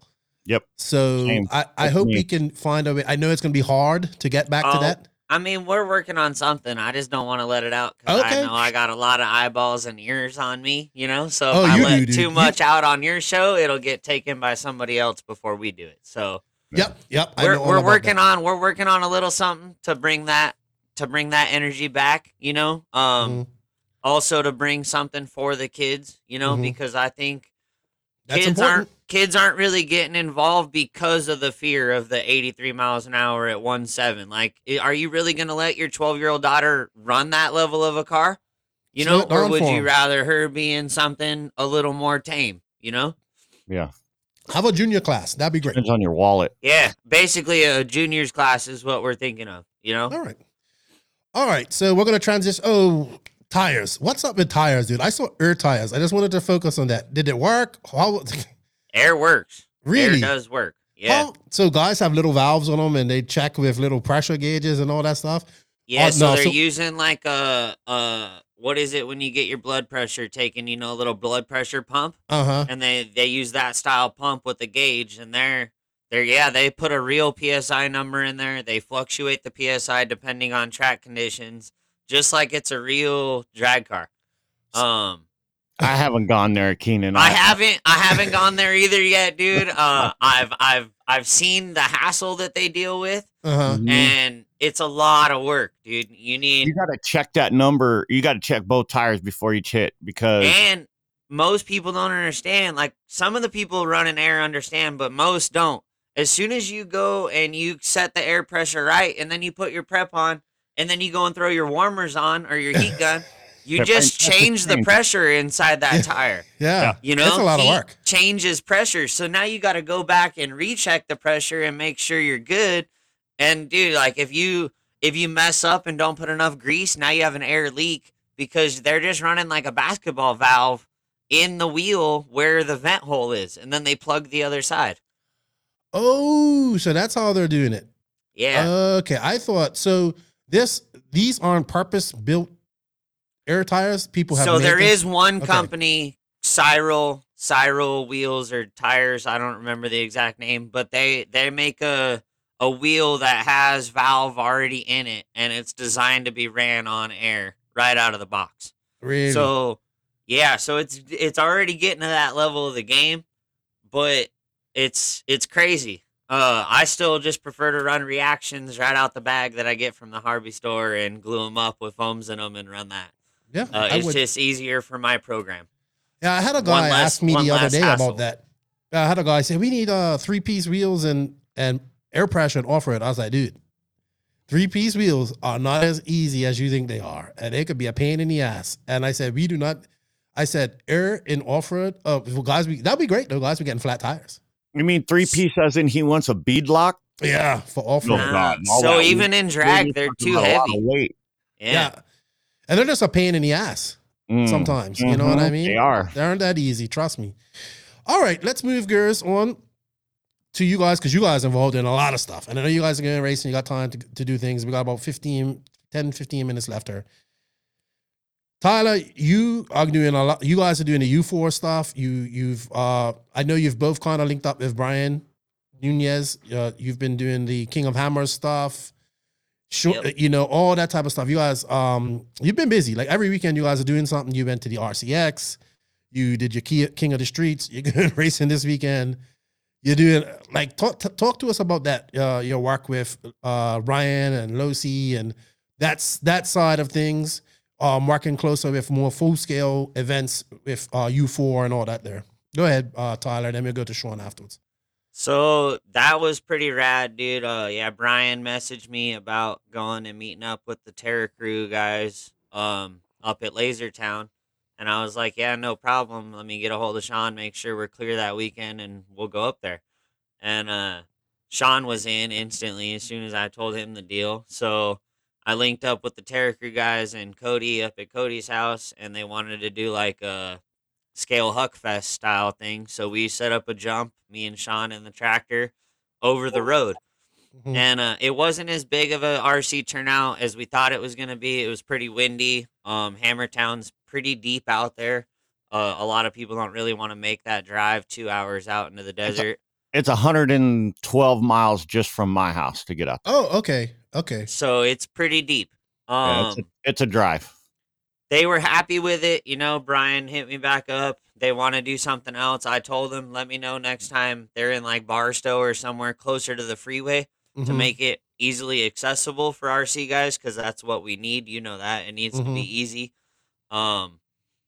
and we'll do it. But we've been doing quite a few things with Brian. We got a trophy truck race we're getting planned here. Me and Shawn should have the dates up pretty soon for that. We're just trying to That's get with the the fifth schedule scale locked in. cars, right?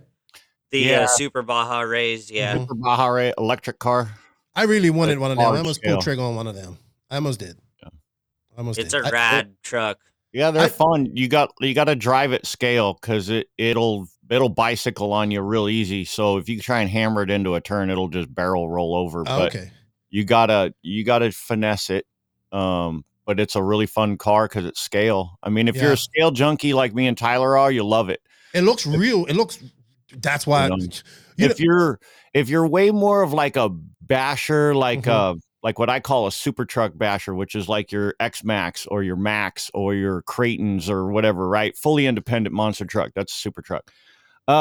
You're probably not going to dig it because it's not a back flipper. It's not a wheelie monster. It doesn't, like I said, you have to finesse it. It doesn't handle like a truggy, you know? And so like a truggy style monster truck handled great. I mean, you could drive it like a buggy and then all of a sudden kick it off a jump and do a backflip and land it and pop a wheelie all at the same time. You can't do that with a Super Baja Ray. No, you can't. So what I liked about the Super Baja Ray, my goal was, if I got something like that, was to do like a video montage of like what Ken Block does, but with that. You know what I mean? But RC style, like, and I would have just souped it up and probably raced motorbikes and stuff. I took it to the beach. I do want to get a basher. I don't know what I'm gonna get, but I want to do some more bashing and stuff here. I have plenty of space to do. I've been talking to Shawn about it a lot. But I mean, you guys seem to just be doing something RC related every week. I don't really see you guys take much weekends off. So it's, I mean, I just, congratulations on King of the Streets. It's great. Thank you. Next year is going to be even bigger. I will be there. Like, I'm going to be there. It's on my list to do things and hang out with you guys, obviously, because we didn't even get a chance to hang out much at DNC when I saw you guys. So, yeah, man.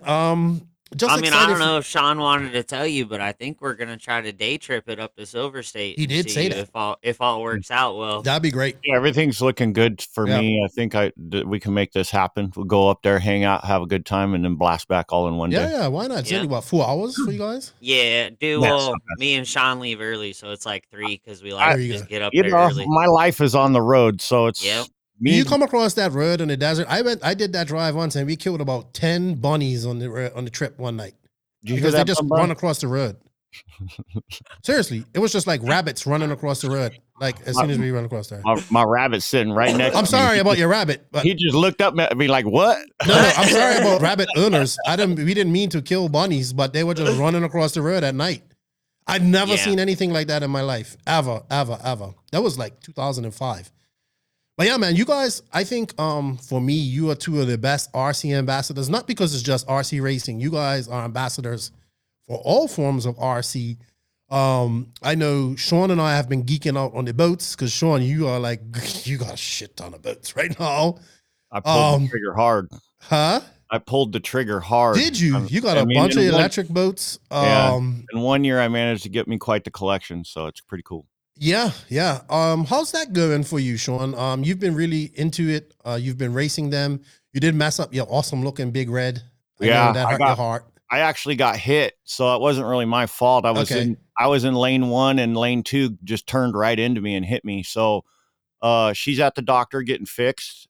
She'll be back in business in no time. I'm not too worried about it. I mean, it's a couple $100 and it is what it is, but that's RC boat racing, It's fun. I'm racing with this team called the RC Sharks at Leg Lake. They have a WOR, Wide Open Racing League that I'm in, and right now it's points leader in Sport Hydro. So, and I'm sitting 5th in Thunderboat out of I think like 7 or 8 boats. So I'm not doing too bad in Thunderboat. Some of those boats are really fast. There's a guy out there with a boat that's 8 pounds lighter than mine, and that's just really hard to get around him. And that's a stock class only style racing. So prop is all you can really do, strut adjustment and things like that to try and get speed. But really it's all about clean laps, keeping your boat tight up against the buoys to try and keep that apex as tight as possible. Racing's awesome. I love boat racing. we were rocking and rolling with the U4 thing for about 4 years, and I was racing. I had a series going on. We were racing every single month. Things kind of got a little slow. All the guys started doing other things like racing monster trucks and stuff like that with the SoCal monster truck guys. And I kind of wanted to get into the boat thing. So U4 is kind of, I haven't closed the doors on U4. Mhm. We're only doing like maybe 4 races this year. Mhm. We're due for a race. Everybody's kind of starting to tap me on the shoulder and say, hey, when's the next race? But I really wanted to get into boat racing this year. And that's why I kind of have taken a backseat in my car racing program, is just because I wanted to race some boats this year. I wanted to focus on it. I wanted to learn. I wanted to absorb. I mean, I've ran boats, but I've never done it competitively. So as far as the tuning goes, I always just made the boat just handle well, and that was it. I never really paid attention to like how much faster can I make it go, you know? So I'm kind of going down that road right now, learning. We'll get back into the cars next year. And you are definitely a bad influence on me. Yeah. Because it was like, I got gas boats now, Keenan. And I was like, okay, I want to get a gas boat too. Because I was like, man, gas boats is where it's at. I like the electric. It's cool. But the power and a gas and just the runtime, really it's the runtime. I can really bang out a lot of laps and focus on it for a long time, where it's like, as soon as you get into the groove with electric, you're already dead. Yeah, it's 4 or 5 minutes at most. Yeah. They're fast though. Electric's cool. It's fast. It's clean. You know, it doesn't, and they're fun. It's just, I'm really hooked on the gas stuff. You know, yeah, I blame you for that yellow beast back there. Yeah, it's a nice boat you got there, Rico. Oh, your fault, Shawn. Rico Mono. Yeah. Yeah, it's almost done. Almost done. Like a scale racer offshore. That's the offshore boat there. Yeah, right? I'm gonna get it all decaled out and make it look real. And then a lot of guys are running twins in these, like 65, 70 cc. Double trouble. Yeah, well, I think there has to be a twin at some point. You know what I mean? A twin rigger. Twin gas rigger is what I want. Dude, so I know, Tyler, you're kind of quiet. I know you know, like, your boss has got a shit ton of boats. You told me that. Oh, yeah. Yeah, DC Mossy. He's the reason why I got into the boat racing, is because of him. Yeah. Well, back home in Bermuda, man, boats were always big. It was actually my first exposure to RC. They still have the Bomba, like they have an oval track that's been there for years. And now they have the Bomba guys who do offshore, so it's big boats like that and bigger. And they do no turn fins. Oh. And you don't do, so you do, but you do wide. No, you have left and right turns. Oh, right and left. So it's like real offshore. So it's like you go and then you come in, you go back out, and they do a different track style. And these are not small tracks. These are big, like, you know, in the ocean. So not in the ocean, but in salt water and all that type of stuff. Open water. Not really, because it's between two islands. Okay. But it's deep, and it's, you know, they do open water racing too, like in England, where they actually race along. You sitting in a boat and you're doing like a 2 to 3 mile race. There we go. That's what you know what I mean? So out in open water, like I can get behind that. And all that stuff. You know, big water, running your boat on big water, like a lake, like a full blown lake, is very different than going to like down to San Diego to the pond, or going down to Leg Lake. You know, like the water's calm all the time for the most part. Even when it gets windy, you'll get a ripple, but that's it. You go out on a lake, now you're dealing with white caps that are taller than your boat. And that's when, like, I've done that.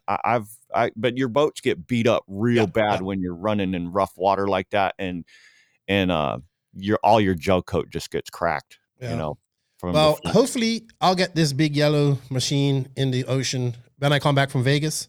I also got my new Animal Cat 2, which I'm going to reveal her eventually once I get the ESC. Cool. I was happy about that. Yeah. You know the story. I told you about that. Yeah, it's good that all came about. Yeah, I'm glad. You know? I'm happy that came around. Bill really too. I'm happy for you. Hooked me up and got me straight. I guess, man, I don't know. I told you guys this is going to be 45 minutes, so we're at 45 minutes. I know you guys have got some cool things to do. What else do we... Oh, that's what I forgot. I almost forgot. So we have this live RC Visions race coming up. Did you guys see that? Have you not seen that? So it's being held. I'm shocked, Shawn. This is like right up your alley, because it's being held at Midsummer something. It's a big side by side ATV rock bouncing big event in Oklahoma. What'd you say it was called? Check out Live RC. It's called the Visions. I got it right here. Hold on. I'm bringing up the wrong thing. Live RC. You haven't. So anyway, Live RC is having a race at a full scale event here in July. So it's the Mid America Outdoors. It's in Oklahoma. So this has apparently a bunch of, it's like a big area that has different trails and all this type of stuff there. So Live RC, Joey is going to build the track. They're going to get a spot to build the track and all that stuff. And they're hoping to get, this has a lot of people going through her, but I think it's on such a big patch of land. So the RC track's going to be on one part, and they're going to have money racing. So they're going to have invite class. It's going to be like Reedy. Invite class and then open. So invite is pro and all that stuff. Mm-hmm. But pro can make $5,000 if they win Nitro Buggy, I believe. Wow. And open can win $5,000 if they win Nitro Buggy. And then it goes first, second, third, and all that stuff. So this is happening. It's kind of quick notice. It was kind of short notice. We'll see how it goes, because it's kind of like, we always think we want these big events at like a Supercross or motocross event. But this is going to be up in Oklahoma at like a big, giant event. So we'll see how it goes. I'm surprised you didn't see this. I might have read it, but you haven't been into racing lately. You gotta lately, and this is off topic, but I'm trying to buy a house, dude, and this, and Kyler does too. And my brain in the last, I'm frazzled.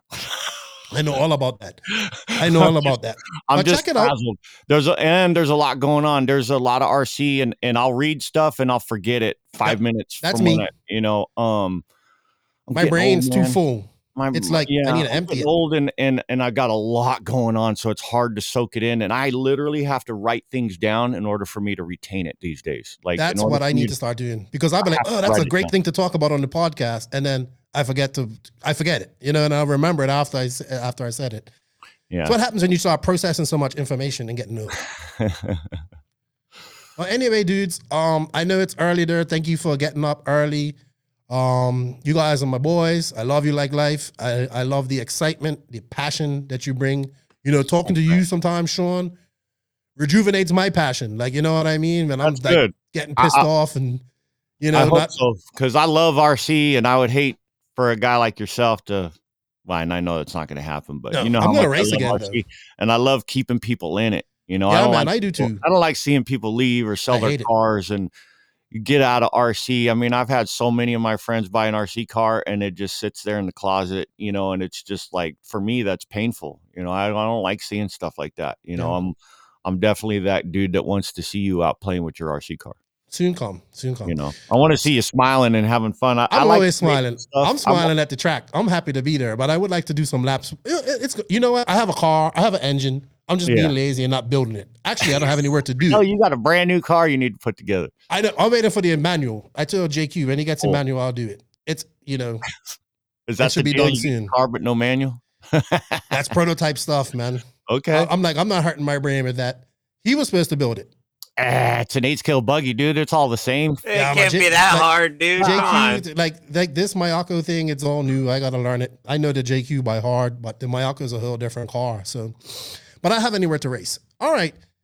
So anyway, what's next for you guys? I know you guys always have something. I'm trying to get in on this Axial Fest deal. The people at Horizon that I know that I do things with, I'm trying to weasel my way into the Axial Fest game, because that's a great event. The Pro Line by the Fire thing for so long. Axial Fest has moved, and I'm trying to poke at my resources because I want to be on that team and I want to help. You want to work it? Yeah. No, I'm not. Okay. I don't want to go. Well, I want to go to it. Yeah, but I want to work it. Yeah. So where is it? I'm looking at my my resources. I'll have to look it up. I know it's a little closer to us. I want to say it's not all the way up north, but it's like middle. I didn't like where they had it last year too much. Southwest of Lake Tahoe, I want to say. Yeah, like right up in Tahoe area is what I heard. Okay. That's a great event. Yeah. I've wanted to go since the beginning. I've just never been able to make it happen. When is one it, of Shawn? these years I'll make it. Rogers Resort, July 21st through the 23rd at Rogers Resort. And actually, if you do a search on Axial Fest or Bust, you could probably find the link to get, because on Eventbrite, you can get tickets right now, which are pricey, but it's Axial Fest. How much is Axial Fest cost? I want to say it was like $60 or something. Oh, that's not bad. That's not bad. See, the issue with that race that I was just talking about, the Visions race, is the race is actually $50, but you have to get a wristband. And that's $150. And everybody that comes to the race has to get a wristband. So if you go, Tyler, even though you're racing, you have to get a wristband. You have to pay $150. But with that $150, you get to go all over the whole, you get to see all the events. That's the great thing about it. Yeah, 100%. Next up for us locally, we got Drag Race June 4th. Okay. In SoCal. Nice. So, real quick, where are the other hot pockets of no prep in America? Florida's pretty hot. Hawaii, Arizona's pretty hot. Hawaii's pretty hot. Midwest, like Oklahoma's pretty hot. Texas is pretty hot. Not too much up north where they get the weather. I mean, there is some guys that race, but wherever there's like snow, drag racing's not really that big of a thing. Got you. Colorado, but they waited out. They waited out. We got a group of guys out in Colorado that we hang with. Sweet. That's where the Mile High Mayhem is. Sweet. Well, I love following you guys' adventures. It's great. Like I said, you guys are two of my favorite people in RC.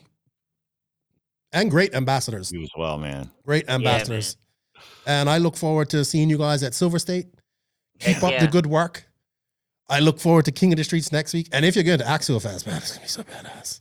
Yeah, it's going to be so really pushing for that one. Go, dude. Go, volunteer to work. They'll take you. That's it. You know me. I'll hang. Dude, you don't sit still. Dude, I have to say this. All I remember from King of the Streets is Shawn in all black in that hot weather. And I'm like, Shawn, put on a white shirt or something. He's like, man, he's just walking up and down, up and down, up and down. And I saw you a few times. I was like, these guys are working hard. I had to wear my RC Drag Talk work shirt. And that thing's man. Dude, I don't even remember the exact number, but in the 3 days, it was like above 60 miles of walking. I did nine a day. I 9 miles a day, starting from Wednesday all the way till Sunday wasn't as bad because I was starting to get pretty tired, and so I forced myself to kind of stay down on my feet a little more on Sunday because by then I was getting pretty worn out. I would be worn out by Friday.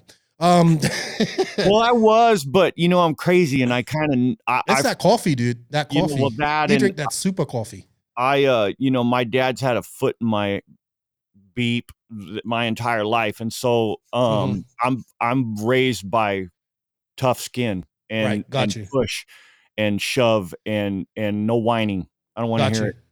That's kind of how I've been raised. So it's my dad, man. Yeah, sweet.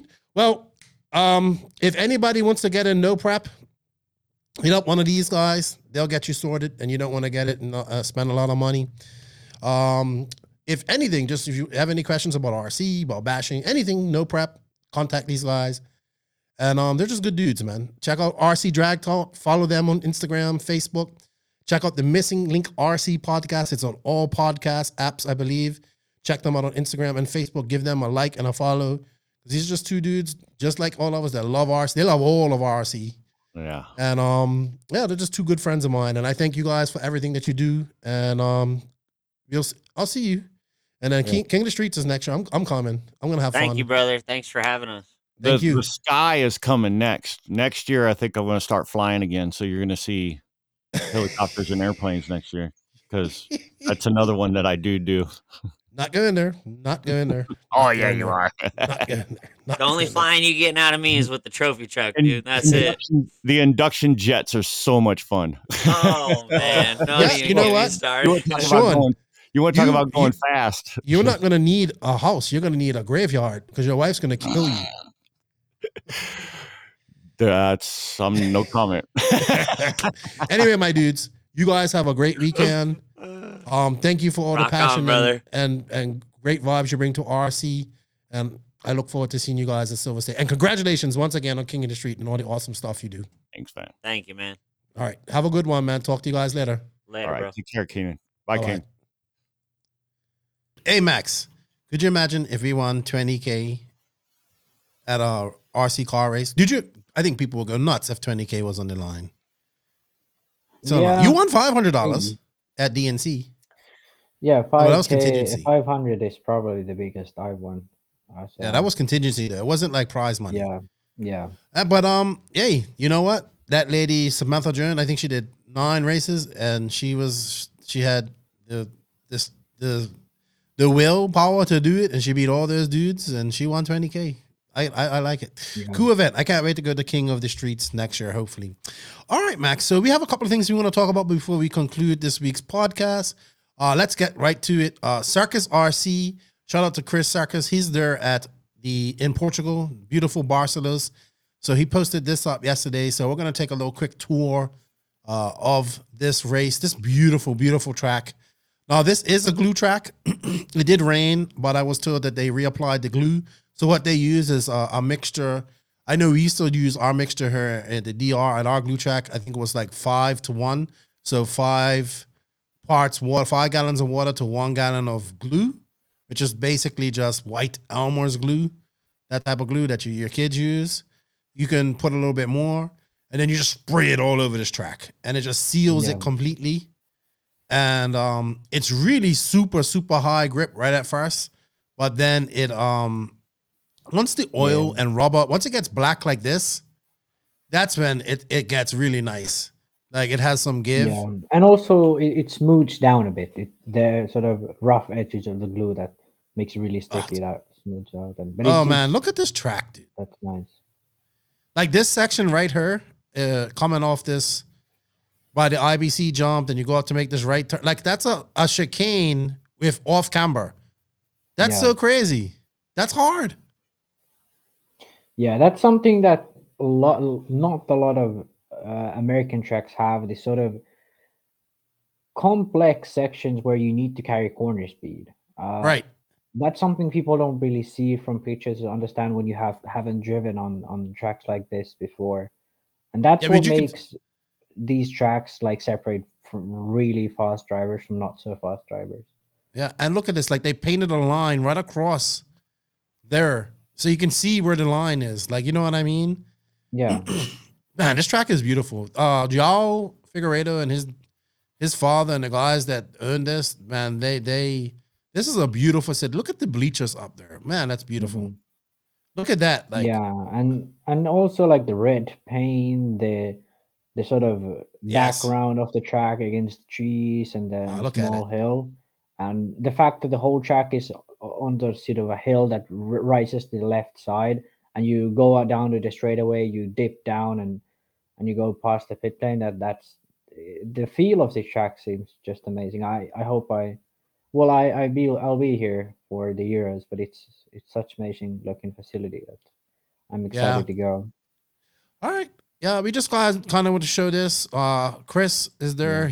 I'm posting up all his pictures. They do have live streaming. Check out our No Name RC podcast page for that. We'll be posting the links. I was watching it earlier. It looks like it's going to be a decent stream. Probably not announcing wise, because I think they're just going to have the track announcer. But the camera work looks like it's going to be good. And let's see it's a bunch of Portuguese guys that are doing it. Y'all was telling me. So it should be good. And this is a huge, huge race, everybody. This is actually, so people, also, let's talk about that real quick. So this is actually 2 races in one. Mm-hmm. So we talked about this the other day on the podcast. So if you're just tuning into this, so Saturday after qualifying, excuse me. Oh, excuse me. Sorry, everybody. Gesundheit. And then, am I making you sneeze? I'm yawn. Tired. Saturday after qualifying, they take the top 15 for qualifying, and then they have a 45-minute main, which is the IBC 2022 race. This is a race that y'all has. Then on the Sunday, they do the ladder mains, IFMAR style, odds and evens, all the way to the semis and all that stuff, and to the finals. So, and then that final 45-minute final is the actual Euro warm-up final, right? So you got to understand that both of these finals could be slightly different. Yes, they might have some of the same players in there, but there might be some drivers that didn't qualify well, but that did bump up through the ladder mains and made it. We will see. And also, we was talking about top 25. So I did talk to Rick. You wanted to amend something that you said as well, but I did talk to Rick, and it just real quick, it seems like that both of these races will count individually. And I counted, there are 10 people attending this race that are in the top 25. So I believe that actually qualifies it. And then I think it's the people will be out of the top 25, like Zankatine and all these type of people that also qualify for it. So I believe that this race does. I mean, if this race doesn't qualify, then I don't know what does, because this is like a Euros. I mean, yeah, I believe it Euros warm-up has every year qualified it, because usually Euros warm-up is just missing a few people from who are the user Euro lineup. But yeah, actually Rick clarified, because in the last podcast I said that the top 25 list started as American-based list, but he told me that they did indeed start as that, but then they zeroed out the results before they brought in European races. So the points were zeroed out before the European and Americans were both brought into the list. His theory of why the list was so American biased at the beginning was just that there was more sort of high level American racers, and that probably was the case at the time. I do personally think there's also a thing of America has always had more of these races. Let's say there's 5 race time races. There's the Dirt, Nitro Challenge.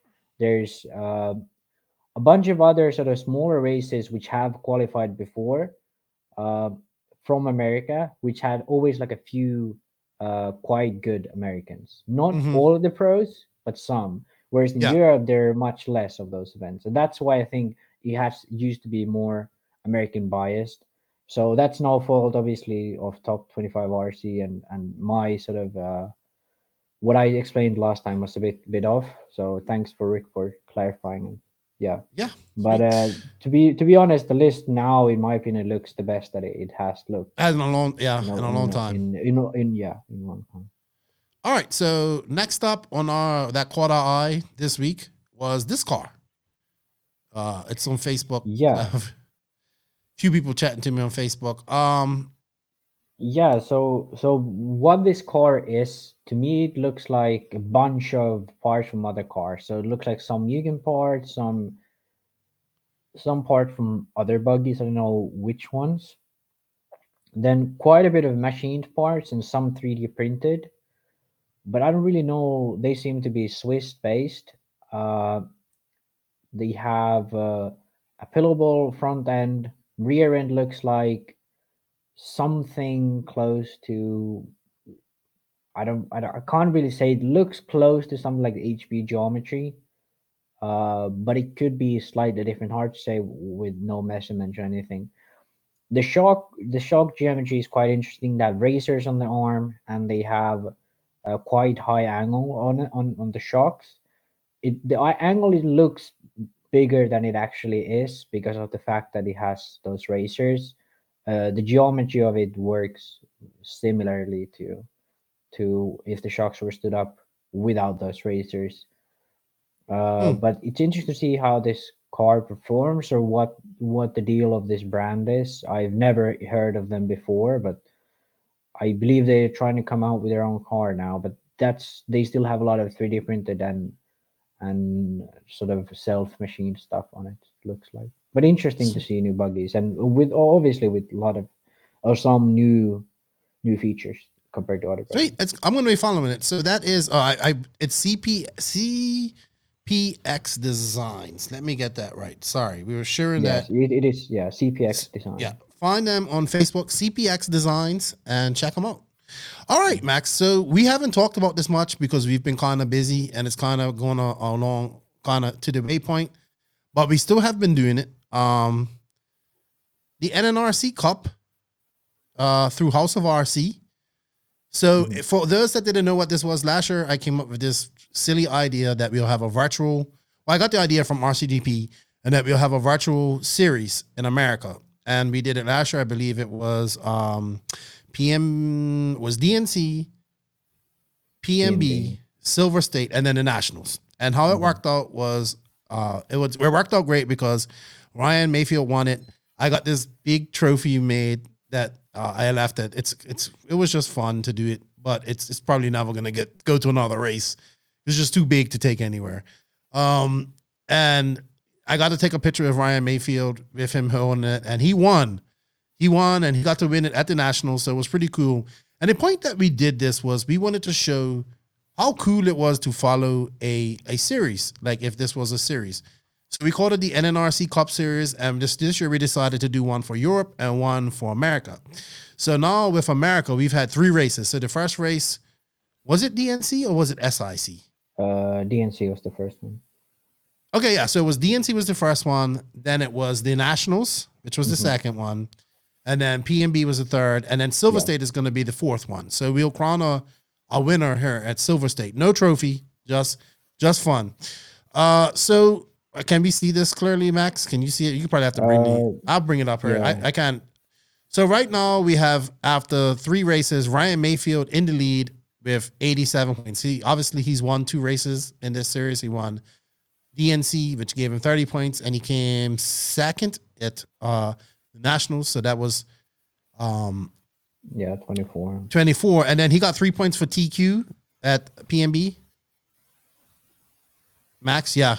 Did he TQ PNB? Yeah, he TQ PNB, right? He TQ PNB and Warrenhorst DNC and Fenn the National. So TQ points have a split. Right, so they got 3 points for TQ. Okay.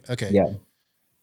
Oh, wow. So, yeah. Oh, well, you see where that 15 DNC really hurt. That 4th place, even though it was a 4th place, it hurt. Wow.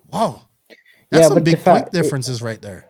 It is, but Fenn has been sort of, or Mayfield rather, has been so much on the top. He has 2 wins and a second. So basically what now needs to happen is Fenn needs to win and Mayfield needs to finish 5th so that Fenn can win the championship and an RC Cup. Bornhorst can't really win it anymore. Yeah, Bornhorst is out of it unless he TQs and wins, and Mayfield doesn't get a single point. That's the only way Bornhorst can win it. So Fenn still has a shot. If he TQs and wins, and Mayfield is in 4th, Fenn can win it. But yeah, it's gonna be quite tough for Fenn. Why do you have a gold cup next to Ty Tasman's 19th? That's 19 points, so that's 3rd from and he's bronze, I believe. Yeah, it should be bronze. That's from DNC, even he's 3rd. It's 19 points. Oh, right. Okay. Got you. I need to put my glasses on. Good stuff. Yeah. So it's good to see how this shakes out. I mean, really, it's true. Like, we can't. Ryan Mayfield's probably the best. Dakota Fenn second. Joe Bornhorst second. Mason Fuller definitely. It could be argued. He could be between him and Joe Bornhorst.